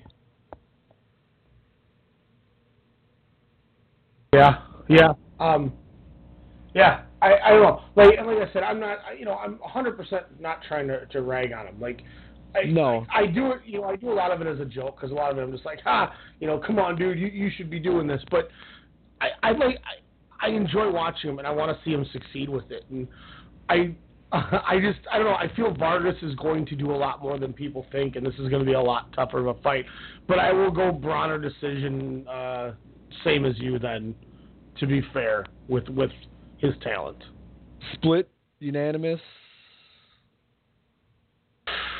I'm gonna go 116-112, 8 rounds to 4. Okay. And I think Broner's one of the most talented fighters out there too. There's just something missing there. And maybe that's an example, a better example, for an Edner Cherry. It's a guy who's so talented, it just doesn't seem to click. Edner Cherry's not he's not as a talented fighter as Broner is, though. I think he's more of he's just more of a tough vet. I don't know, it's weird. With the talent gap between the two, I don't know if it's a great comparison, just because. Yeah, but I should say I don't mean Broner could be so much better, but mm-hmm. I think Cherry might have maxed out his ability because of how hard he works and how much heart he has. You know what I mean? So I guess let me say it it probably still doesn't make sense. I was going to say not boxing ability, but the journey that their career has taken with always fluttering with being the best and then taking the loss and going back down. Bronner gets right up there and then gets a loss, and gets right back up there and gets another loss, and can't seem to figure out why he doesn't stay up there. Yeah, who knows? I don't know. But If I can think of a better comparison, I'll let you know. But since I can't, off the top of my head right now, we'll agree. And then, and I don't mean to beat a dead horse in the mouth with the whole, Edner Cherry comparison. It just, in my head, I see exactly somebody that I'm trying to compare it to, and every time I try to do that, I can never I can't put my finger on what I'm trying to say, and so I'm trying to grasp to everything I can see, and hope for. So it's kind of, to me, comparable fighters would be a guy like Edner Cherry, and Raimundo Beltran before Beltran won his title fight. Before, I think Cherry and Beltran would be a better comparison, just because they both they can fight, but they're not as talented as the guys Adrian Broner, but they've maximized their ability. If I guess that makes sense. Whereas Broner hasn't really maximized his ability. I would compare Broner to a guy who has elite talent, but just hasn't harnessed all of his talent. And I could probably think of a guy, but I just don't know if I can think of a guy right now because I'm kind of tired and it's kind of short notice for kind of putting me on the spot. So, well, before we move on to the next couple fights, if you had to give Adrian Broner 2 words for advice on how to be a better fighter or how to make his career go to where it should go, what are those 2 words you would say to him? Activity and that's really in better footwork. Honestly, activity and better footwork. That's what I would say for Broner. He stands in the middle of the ring. He stands in the middle of the ring too much, kind of just moving, trying to slip punches and stuff. He's not Mayweather, and his defense isn't as good as his defenses will never be as good as Mayweather's. My 2 words would be this. Be bolder. That's my 2 words. Yes, you got to be bolder. Yes. It wasn't uploading. Here's the one advantage with having 2 computers going at one time is I can make clips now as we're going. And here we'll make that. Be bolder.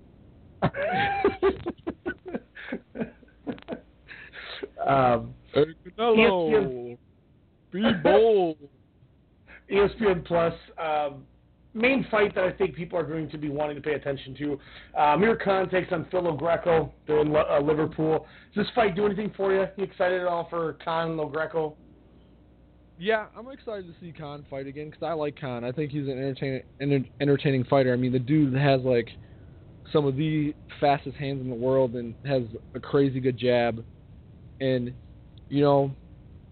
he's in a lot of fights until he gets caught. He's gotta stop taking so many risks. He seems to be a guy that gets a little too overconfident in his punching ability, and he'll start to instead of boxing, he'll start to try and go toe to toe with guys, and then he gets caught. Canelo, I mean, honestly, he was outboxing Canelo for most of that fight until he got caught. I mean, it was eventually going to happen just because I think Canelo was going to wear him down because of the size difference and stuff. But I mean, Khan was fighting really well. Danny Garcia was another guy. Before Danny Garcia caught him with that crazy right hook, Khan was beating the brakes off him. He was making Garcia look terrible. So, I mean, Khan's got a lot of ability. So I enjoy watching Khan fight. I feel like the one thing too with Amir Khan that hurts him is kind of where you're going with it is.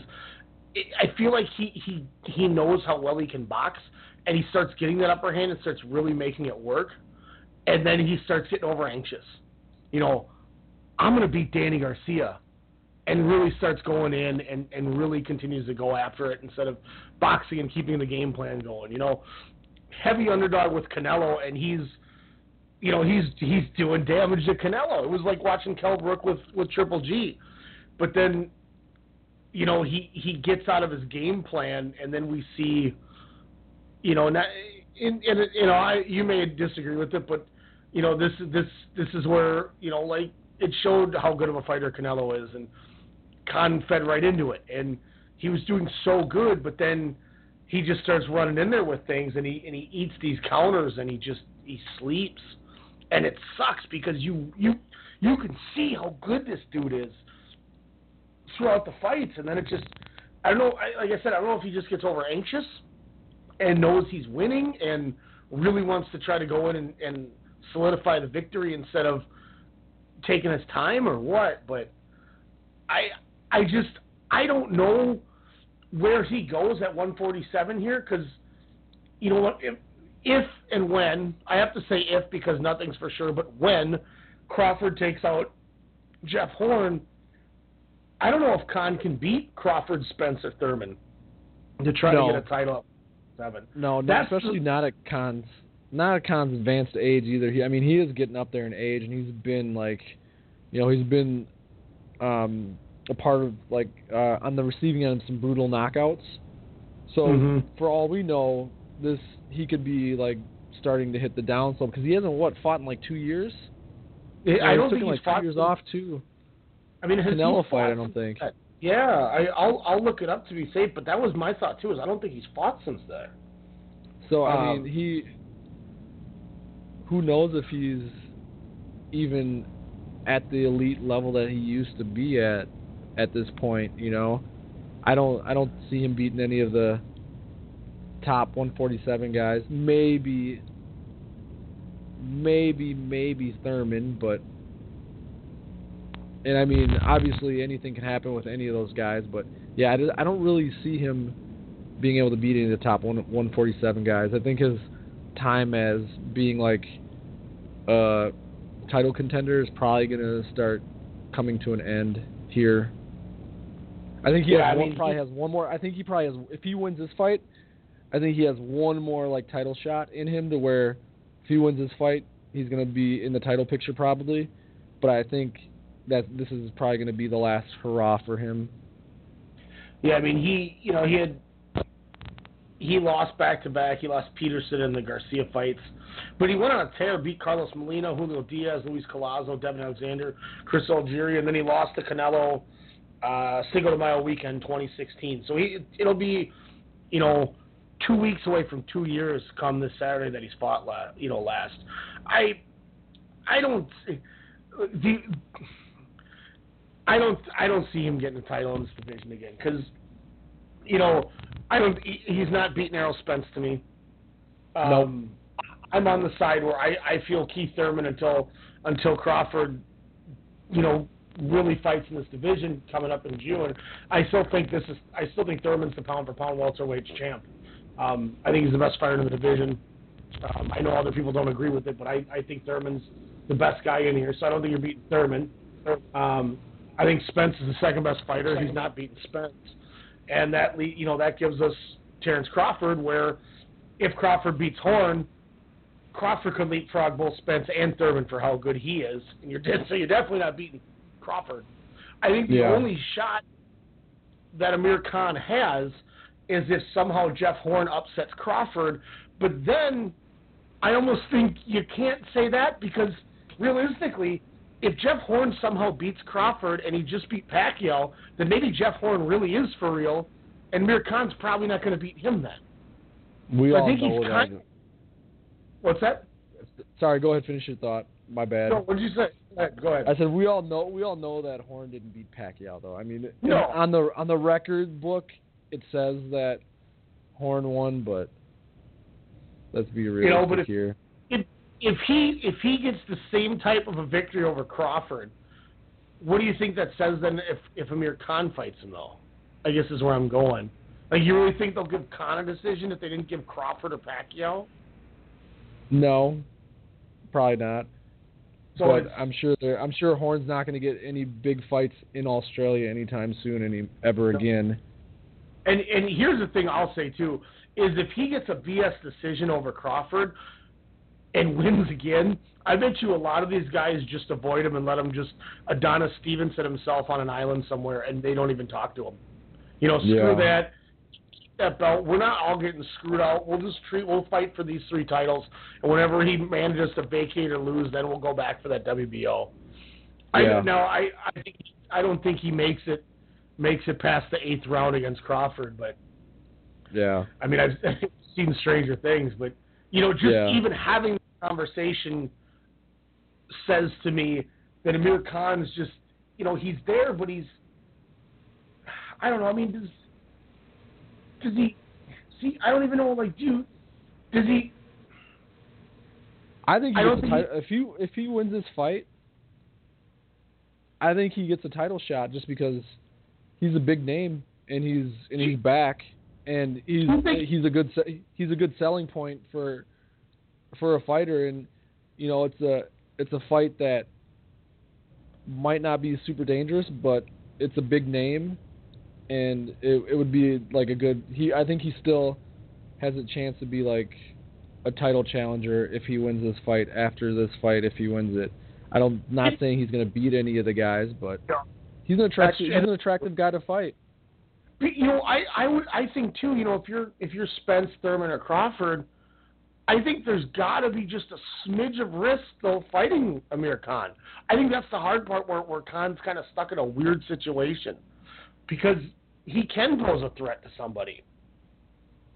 Yeah. Do you think if it isn't a problem to go from 147 to 154, do you think he'd have a better shot trying to fight a guy like Saddam Ali for his last title shot?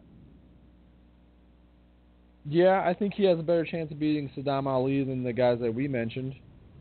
So maybe that's an idea. Go up and weight one more class. Go to 154 and just kind of see what you can do in there against the guy. Because I mean, look, we know Jarrett Hurd's going to be tied up with Charlo. I'm assuming they're gonna unify the IBF, WBA, and WBC. Saddam Ali's got a fight coming up some point here soon. I'm gonna scroll through and see if I can find it. But I know Saddam Ali's defending his title. I think it's in May. Let's see. That's the Danny Jacobs fight. We're now in May. I think it's the week after Cinco de Mayo. Is that it? No, that's the Alexander Usyk. Linares, Lomachenko. Yeah, it's the same night as Linares, Lomachenko, the weekend after Saddam Ali's putting his WBO junior middleweight title on the line against Liam Smith. Okay. Not much. That fight doesn't really do much for me. No, I think Ali rolls him. I think, Ali overcame that loss he had with beating Cotto like he did. So, yeah. Don't be rested. I'm not saying it'll happen, but if I'm Amir Khan's camp, he signed on with a new promoter. I can't remember who signed him, but he's on with a new promoter, and he's going to make one more run at this. He said maybe that's the route to go. Yeah, you could be right.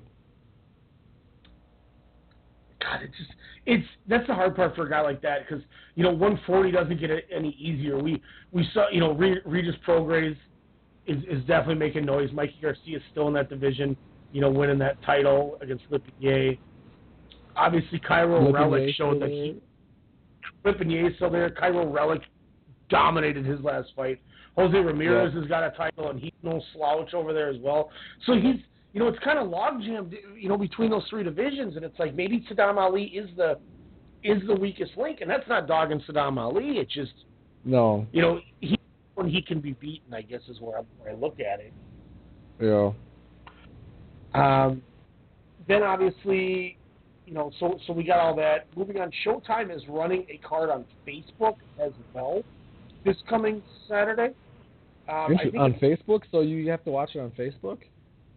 Showtime, it's the Showtime Facebook page and also on YouTube. It's in Northern Ireland, but it's the Zolani Tite Omar Narvaez for Tite's bantamweight, but Carl Frampton Nonito Donaire for the vacant WBO featherweight. That's on YouTube? That's not on the Frampton Donaire fight's not on TV? On the Showtime's Facebook page or YouTube. What? I would have thought Showtime would have showed it at like 3 o'clock in the afternoon, like they do with those fights, and then showed the Barclays card at night and just showed both. But apparently, now I'm gonna have to try and figure out how to watch it on Facebook, man. Good thing I got like a Roku and a Roku TV.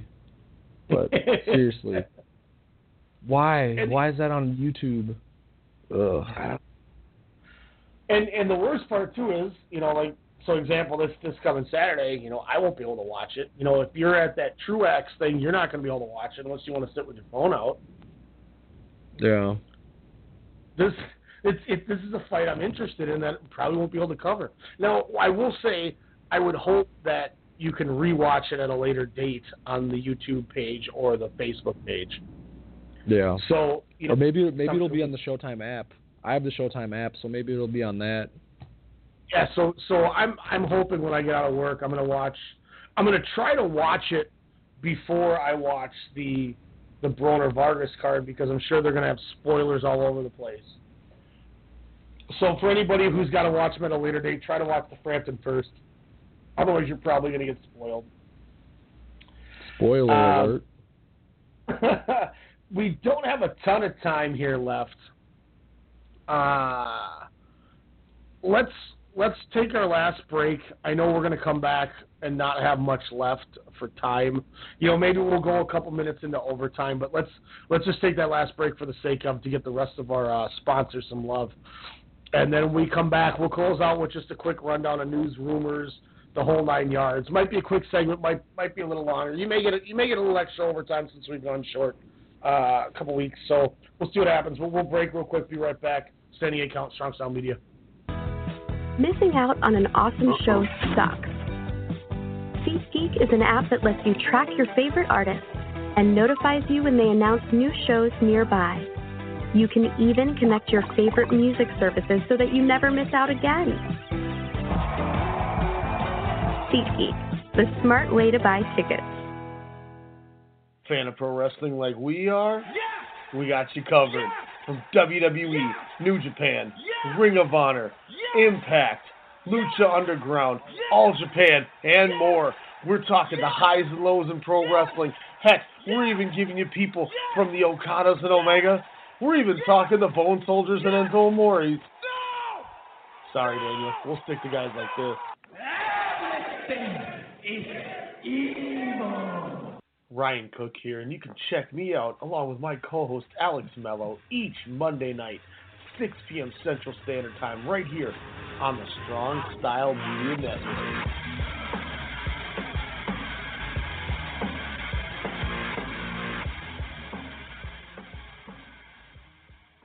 Okay, I'm going to get that jersey for Steven.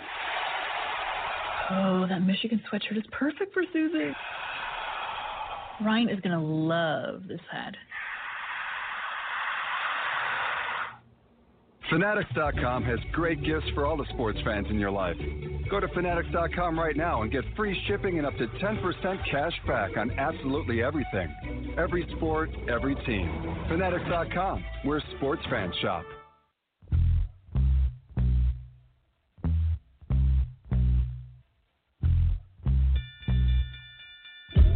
Calling all fight fans worldwide. My name is Elijah McNeil, and I'm one half of the best boxing podcast on the net, the one and only Standing 8 Count Radio.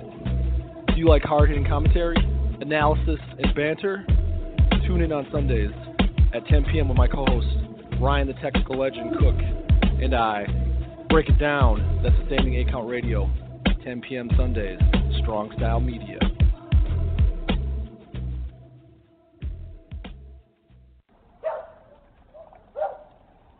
Alexa, call Ashley.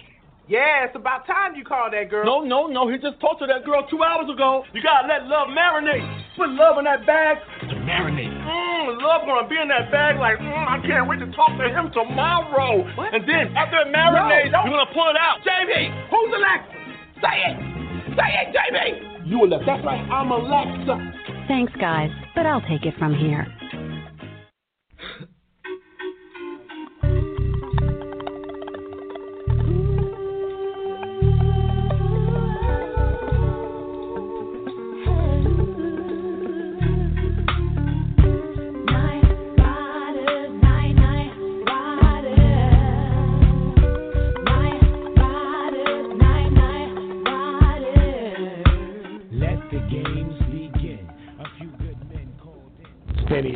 Radio back at you. There you go, Elijah. Some OGC. Or no, Boot Camp Click, actually. Boot Camp Click, my bad.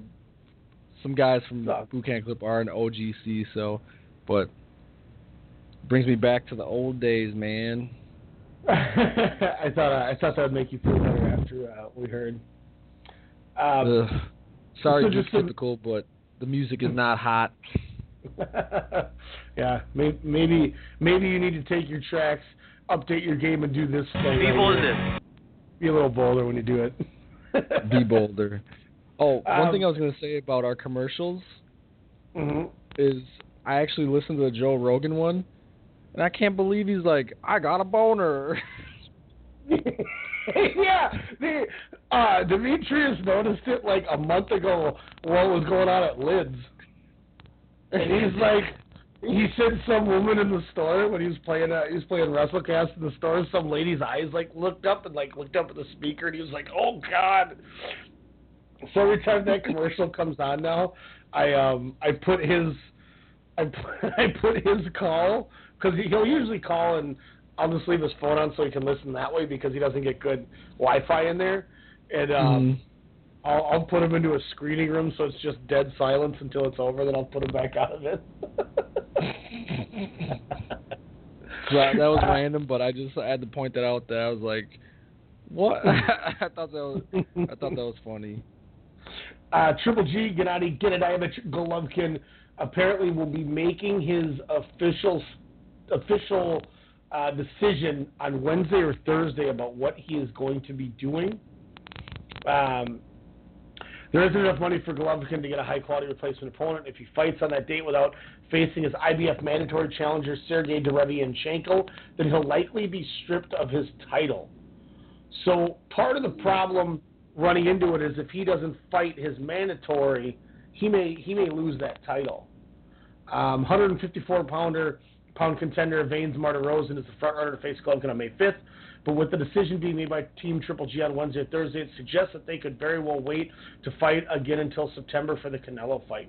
In other words, Golovkin would wind up giving up his May 5th date to sit inactive for an entire year until Canelo is able to fight again in September. That's if Canelo is given a reduced 6-month suspension by the Nevada State Athletic Commission after they meet with him on April 18th for his hearing on his 2 positive tests for clenbuterol. Golovkin has an opponent that the California State Athletic Commission and HBO have both agreed on in 31-year-old Martirosyan, but the problem is that the IBF hasn't agreed on him, and they likely won't anytime soon because they already have Derevianchenko as their mandatory challenger they want Golovkin to fight on May 5th. Tom Loeffler said at some point we're going to run out of time. Right now it's 3 weeks from Saturday. The arenas are still working with us. The networks are working with us. Unfortunately, when you have fights like this that fall out, not everything is under your control. We're under the gun now just to save May 5th. At this point, what do you think Triple G should do? He has to fight. He has to try and fight someone. He can't sit inactive for a year and go into like a fight with Canelo after sitting for a year. You know what I mean? He's getting older, and his style of fighting, I mean, he's fairly technical, but I mean, he does take some punches and stuff, and his style of fighting, you know, isn't good for older guys. So honestly, you gotta try and stay active somehow and get your fight in, just so you're not like totally rusty when the Canelo fight comes around. Do you think it's one of those situations that Golovkin has kind of played himself into a tougher job and challenge, collecting so many titles because there is mandatory fighters, and if you don't fight them, you can't just pick your opponents as often as you want, and he should just take the Derevianchenko fight and realize that, hey, if collecting belts and unifying this division is my number one thing I want to do, I got to take the less money fighter because I don't want to lose the title. Yeah, that's what I would do, because if he loses a title, then the whole Canelo fight doesn't mean as much as it would if they were fighting for all the titles. Mm-hmm. So it sucks thinking that he kind of, put himself in this situation, which you never expect is going to go the way it goes. But I mean, and you know, the here's drop one off more happens. point. Here's one more point I can make too. Who even know if he gets stripped of his belt? Who even knows if Canelo wants to fight him anymore if he's not a title holder? Canelo could just like skip over and be like, "You're not a title holder anymore. I'm gonna fight someone else." Yeah, you know what's the crap part about that too is Canelo, regardless of what we want to say, is still the A side. He could go fight that guy who took the vacant title now. Yeah. You know, and if he beats him, now he's got one of the titles. If he gets to Billy Joe before Golovkin gets him, beats Billy Joe, now he has the other half of the division, and all the leverage that Triple G has started to make headway of is now gone. Yeah. Ah, it sucks. Yeah, crazy situation. So if I'm Triple G, I'm finding a way to fight, and I'm probably just going to take my mandatory because that's what has to be done now in this situation. Yeah, and I don't, I think there's enough boxing purists and fans that aren't going to criticize him to fight Sergey Derevianchenko. I think I'd rather see him fight Derevianchenko than Marta Rosen. You know, Marta Rosen's a 154-pounder that's coming up in weight to fight him. Yeah, I would much rather see him fight Derevianchenko just because I've already seen Marta Rosen fight plenty of times, and he's a good fighter, but I think Triple G beats him fairly easily. Mm-hmm. There might be a little more intrigue for the Derevianchenko fight, just because I think Derevianchenko is a better fighter than Marta Rosen. 100%. And like I said, I think that the weight thing is definitely another, kind of hard factor that they need to look at with Marta Rosen. Is I don't see him posing a threat because of that. Yeah. Danny Jacobs says he wants Triple G next after he faces unbeaten junior middleweight contender Maciej Suliecki. Brooklyn Jacobs says Golovkin is just looking to take on soft opposition now. He says that fighters are not running from Golovkin like the way some people believe. Jacobs says that fighters are running toward him and trying to get a fight against him. He said, my goal is to win, however, I have to get me the victory. I'm on the cusp of a world title opportunity. I know I'm the mandatory for the WBA title, just waiting for my opportunity. I know those guys aren't in a rush to fight me. Him being a world champion is going to make it harder because Golovkin has all the belts. What do you think of that thought Danny Jacobs has? Do you think people are rushing to try to fight Triple G right now, or is he just kind of trying to get some hype? I think he's just trying to get some hype because, I mean, no one's like jumping at the opportunity to fight Golovkin now. I mean, he can't even find a fight. That's such a good point. I'm glad you caught that. In the middle of all this talking, it's like, well, why can't he get a fight then? So, and I love Jacobs, but I think Jacobs is just trying to get some hype out there so he can maybe, be the next guy that is in the title picture, whether it be against Canelo or Triple G for like the unification of those belts. So yeah, I think it's just a lot of just talk and a lot of just like, I'm just trying to get myself back out there again. Not saying that Danny Jacobs is irrelevant, but he's trying to promote himself a little bit, honestly, and I think that's about it. And, I think it's a good tactic because he's, it's not like he's like totally dogging him, but he's definitely reminding Triple G that he's out there. And I respect that. I like Danny Jacobs, and, he's coming at this in a much better way than the next thing I want to bring up, the Joshua Wilder scenario that continues to spin and turn around. Anthony Joshua says Eddie Hearn says Joshua wants Wilder at Wembley in September. Wilder has already said now that he's agreeable to come into the UK to face Joshua for their first of two fights between them if he's not comfortable fighting in the US. However, Hearn will likely now need to increase that initial flat fee of $12.5 million that he's offered to Deontay for the fight to become a reality. So it sounds like they're moving on now from knowing that was a stupid offer, and how dumb. Look, whether he agrees with it, whether Hearn made him do it or Joshua agrees with it, Joshua should have never said anything to Wilder about, that's a good number, take it. That was stupid. That made him look bad. And I don't mean to dog him, but that pissed me off. And, you know, this was something that we alluded to last week that we didn't say because I didn't want Elijah to break his computer, which about ended our chat session last Wednesday when we talked. But, you know, what we didn't tell you guys was Anthony Joshua endorsed a 80-20 split, that it was a great deal for Wilder. Now, you know, after having days to think about this, Elijah, whether Joshua meant it or Hearn had him say it, that was stupid. Are we in agreement on that? That was a dumb take. Yeah, I think it's very stupid. But I think Joshua's kind of showing that he's a yes man. You know, he might not think it, but he's definitely going along with what his promoter is telling him to do, whether it be like the. Huh? Oh, I was agreeing with you. You know, and he's young too, which definitely makes him easier impressionable. Yeah. And I'm not the biggest Wilder fan. I think he's exciting to watch and stuff, but I don't think he's on Joshua's level. But there's no way in hell that Wilder only deserves a 20 split.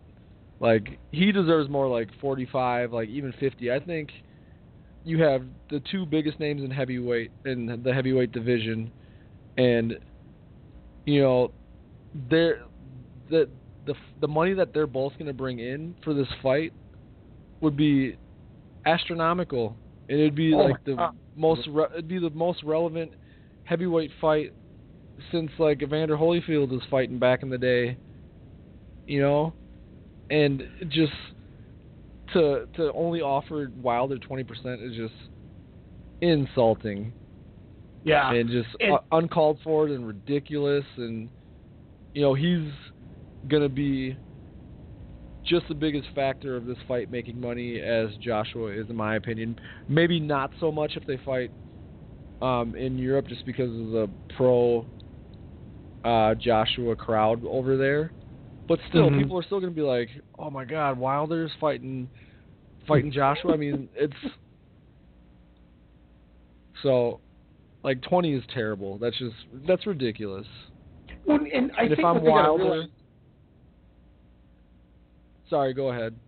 No, I didn't mean to cut you off, but I think what's ridiculous about this too is it's like, okay, if you're going to do an 80-20, so it's a 67.5 million Joshua, 12.5 million to Wilder. You could do a 55-45, and Joshua still probably makes 70 million. Yeah. You know, they gave Joseph Parker 33%. We talked about that last week, how it makes no sense that they're offering him 13% less than a guy who he's better. You know, he's a much better draw, and you know, he's 1-1A with Joshua on top of the division. It's what everyone wants.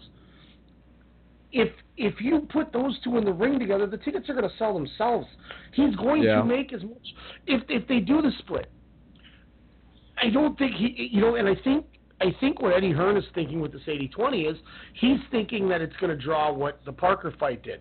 This thing is going to blow the Parker fight out of the water because the American audience, they can sell this on Showtime pay-per-view and get 1 million buys from America. Yeah. And you're going to make $300 million from that.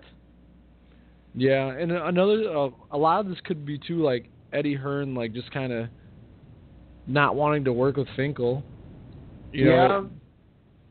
Because I mean, obviously, if I'm Deontay Wilder and they come to me with that offer, I'm telling them to fuck off. Excuse my language, but I'm not even entertaining.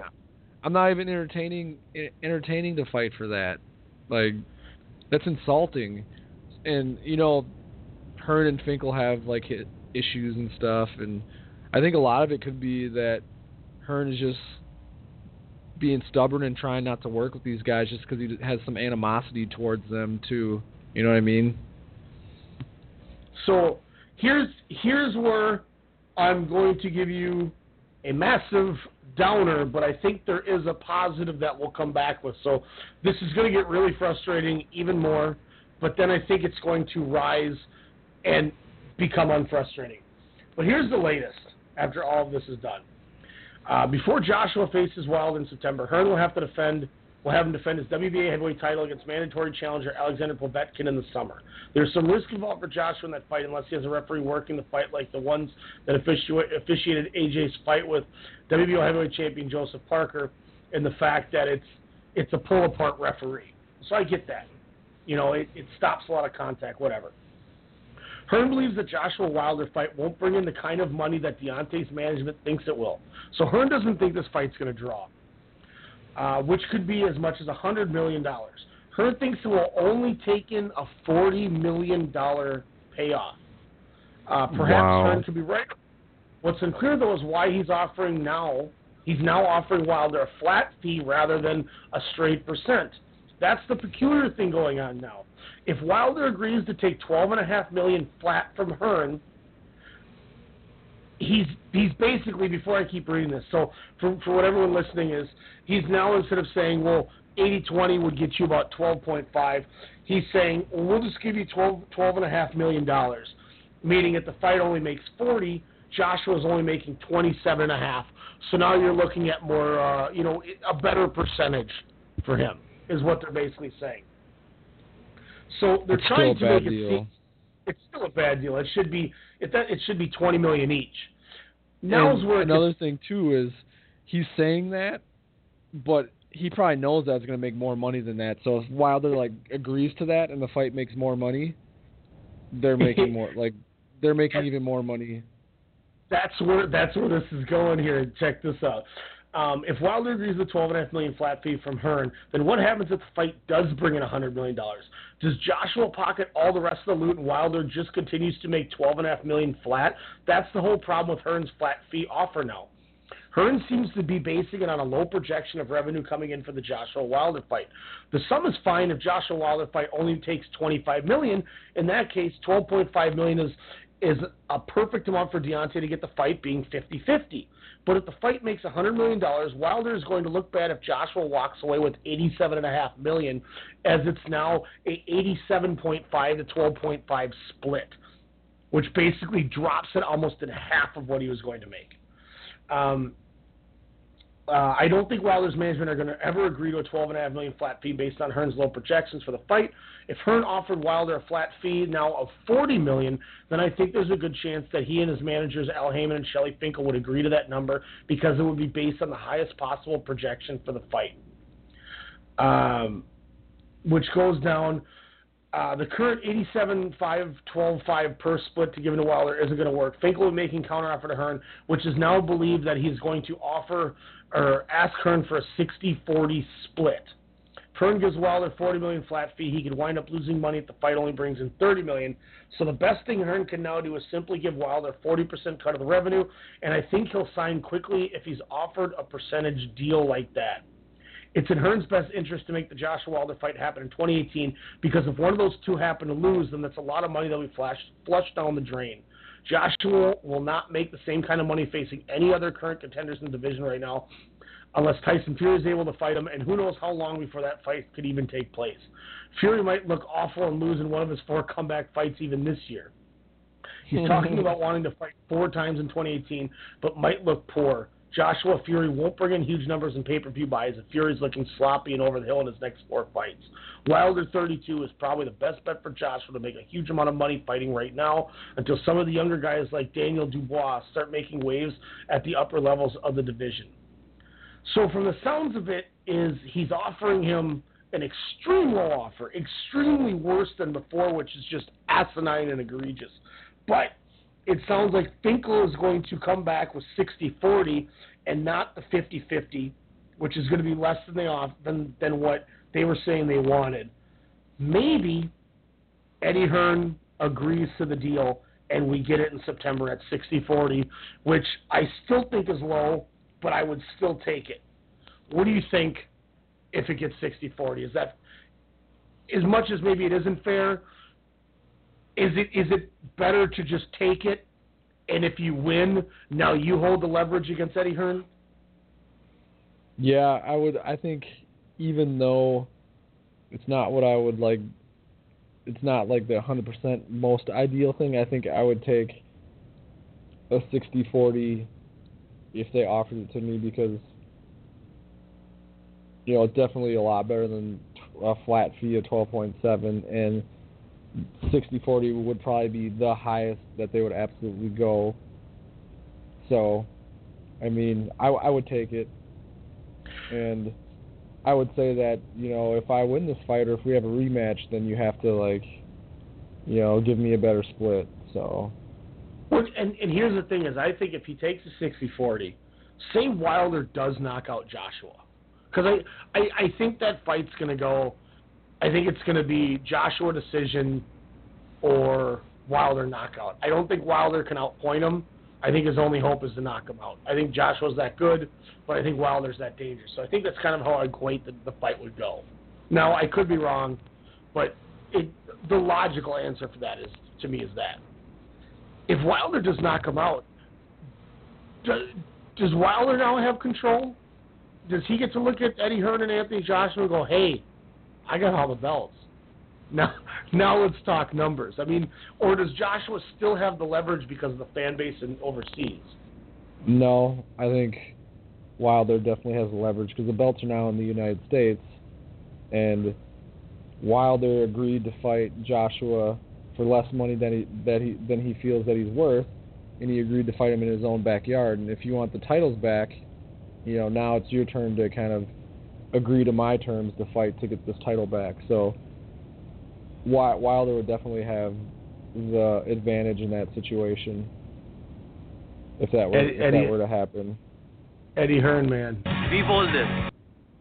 Eddie Hearn, man, just do it. Dude, I just think Eddie Hearn doesn't like those guys, and I think he just is like, it's not quite as bad, but to me it almost feels like it's turning into like a Bob Arum, Floyd Mayweather thing where no one wants to see anyone make money off of each other, and they don't like each other, and they don't want to work with each other.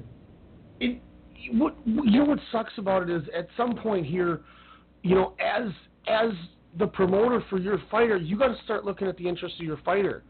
And if your fighter wants that fight, and if I'm Eddie Hearn, and I know Anthony Joshua truly believes he can beat him, I will not argue if somebody says maybe he's making comments because he's a little nervous.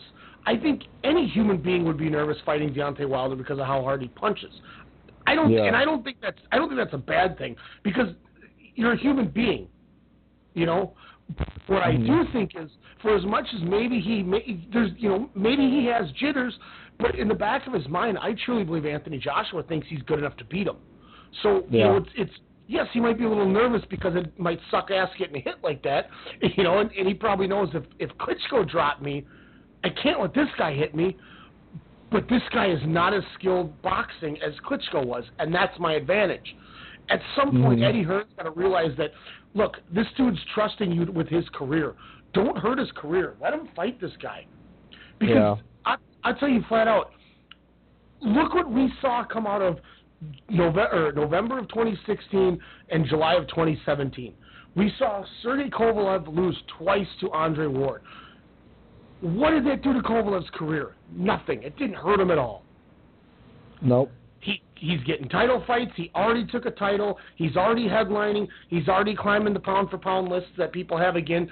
And it's because he lost to a guy who was the 1 and 1A with him. Yep. So if you believe in your guy, let him fight Wilder. If he loses, it ain't going to hurt him. It's only going to generate more money and get you a rematch. And how great would it be to have that story? The belts come to America. Now Joshua's going to come over to try to take the titles. Can he bring up? It's like Lennox and Holyfield. Yeah. Boxing needs this, and as a promoter, you got to do your justice, because if I'm Joshua, I would rather take the fight than have it an unknown what would have happened. Mm-hmm. You know, and it's going to be the same thing with, you know, him and Wilder are always going to be stuck the way Floyd and Manny were, and you know, for most of their careers. And I think to some people still are because of how long it took. The what if is going to hinder a lot of their career. For all the great things, you're always going to hear the what if. Yeah. You know, Floyd and Manny finally fought, and everyone said, well, what if they would have done it 5 years ago? Like, as much as everyone wanted to see it, everybody still nitpicked again. People are going to do that the whole time with Joshua Wilder, and I don't want that for either of them because they're bringing the heavyweight division back to boxing. It's finally relevant. We finally don't have dudes just lumbering around holding the whole time like that god-awful fight we saw. I can't even remember who it was. Junior Fa? Yeah, you know, that's what the epitome of the heavyweight division has been. It's Klitschko beating everyone up, and then every other fight's Junior Fa. You know, so just... And here's what I'm hoping the kicker is for this, is Tyson Fury has come out and said, I'll fight Joshua, but it has to be a 50-50 split. There's no way. Eddie Hearn needs to realize right now that if they fight Tyson Fury and offer a 50-50 split, that you've officially ruined your credibility. Yeah, because then it looks like you don't want to fight Wilder. So I think this is where now after that bull crap that just came up, and I mean, look, you already dropped an F-bomb on air. I love it because as much as we never do that, that's how irritating that bullshit offer is that they gave. But I think now this is where I said the positive is, I think Tyson Fury might help this fight move on because people are going to go, bro, if you give him 50-50, you guys are chumps. So I think now the ball's in their court. Oh, you know what? Let's take this fight and show that we're the real deal. So maybe Tyson Fury's, you know, dun-dun-dun-dun type attitude gets us this fight that we all want. So thank you, Tyson Fury, for making an asinine comment like that. So that's where I say I think that's where we get a little bit of a positive that came out. And it sounds like with the realization of how much numbers are coming out that they're offering a low end, that maybe when a high end gets offered, they start negotiating, and I don't know. But those are the two big fights that are coming up that we're hoping to see happen. No other news really on the docket that I had. I know you wanted to talk Lara Charlo fight, or Lara Heard. You know, if you want to talk it for a couple minutes, we can break it down real quick. Yeah, let's break it down. Let's just do a quick because do you have your scorecard? No, I was watching it while we were on air last week, so I didn't score it. Oh, that's right. Okay. But if I remember right, I think I had it from just going off memory. I had it 6-6, but because of the knockdown, I gave it to Hurd, so 114-113. So 6 rounds apiece to make it a 114 tie, but because of the 10-8 round makes it 114-113. Yeah, that's essentially what I had it too. Man, what a great fight. I mean... Yeah, those were banging. I mean, Lara, man, like, everyone always criticized Lara for not thinking that he is tough and for not, like, you know, having fan-friendly fights. And, you know, this time he finally is in a fan-friendly fight and he loses. And it's like, man, like, sometimes you just can't listen to the fans. You just got to go out and do your thing and do what you do. Because when he started, like, trying to stay in the pocket with Hurd and not really use his movement and stuff, it started getting ugly. I had Hurd win, like, round 4, I believe I had him win. But I had Lara winning all those other rounds before and after that. And then round 8 came, and it was, like, all Hurd after that. So, don't listen to the fans. Fight your own fight. Fight your own style. And don't get into brawl. Like, another thing, too, don't get into a brawl with Jarrett Hurd. Because that's what he likes to do, and he usually will probably come out on top. Yeah, Jarrett Hurd, that dude can bang, man. And we saw, you know, Laura was so in control, and then I don't know. It's one of those things where, you know, it's almost like we said with Amir Khan, where he started going in there, and it was like, why are you changing your game plan? You know, you're feeding into your opponent, and you know he eventually got dropped, and that cost him. I mean, Jarrett Hurd was landing a lot of sneaky body punches though that probably were doing more damage than they looked. So he's probably tired. He probably tired Lara out quite a bit, you know. And it was just, God, it was like a tale of two different fights. I mean, for most of the fight, Lara was like on the outside in control, like hitting them with like just clean counter punches, like just clean punches, and then like throwing in some combinations in there and stuff. And Hurd at times looked like he didn't really have an answer for it. You know, he kind of fights like a more athletic Antonio Margarito to me. Like I feel like I'm watching a more athletic Margarito fight when I watch Hurd fight, and it's, you know, he's a fun fighter to watch. Yeah, he's definitely entertaining. I do enjoy watching him fight. I did want to ask you real quick before we wrap up. Now the talk obviously is you know, Charlo Hurd. What do you think Austin Trout? Because now I believe Trout's fighting the other. Is Trout fighting the other Charlo? Yeah, he's fighting the other Charlo. Okay. So, what do you think? What do you think with a Hurd Charlo matchup? I mean, who do you got? I got Charlo just because I think Charlo's can box, and he's like a bigger guy than Lara, so I think he can withstand. I think he could withstand Hurd's pressure a lot better.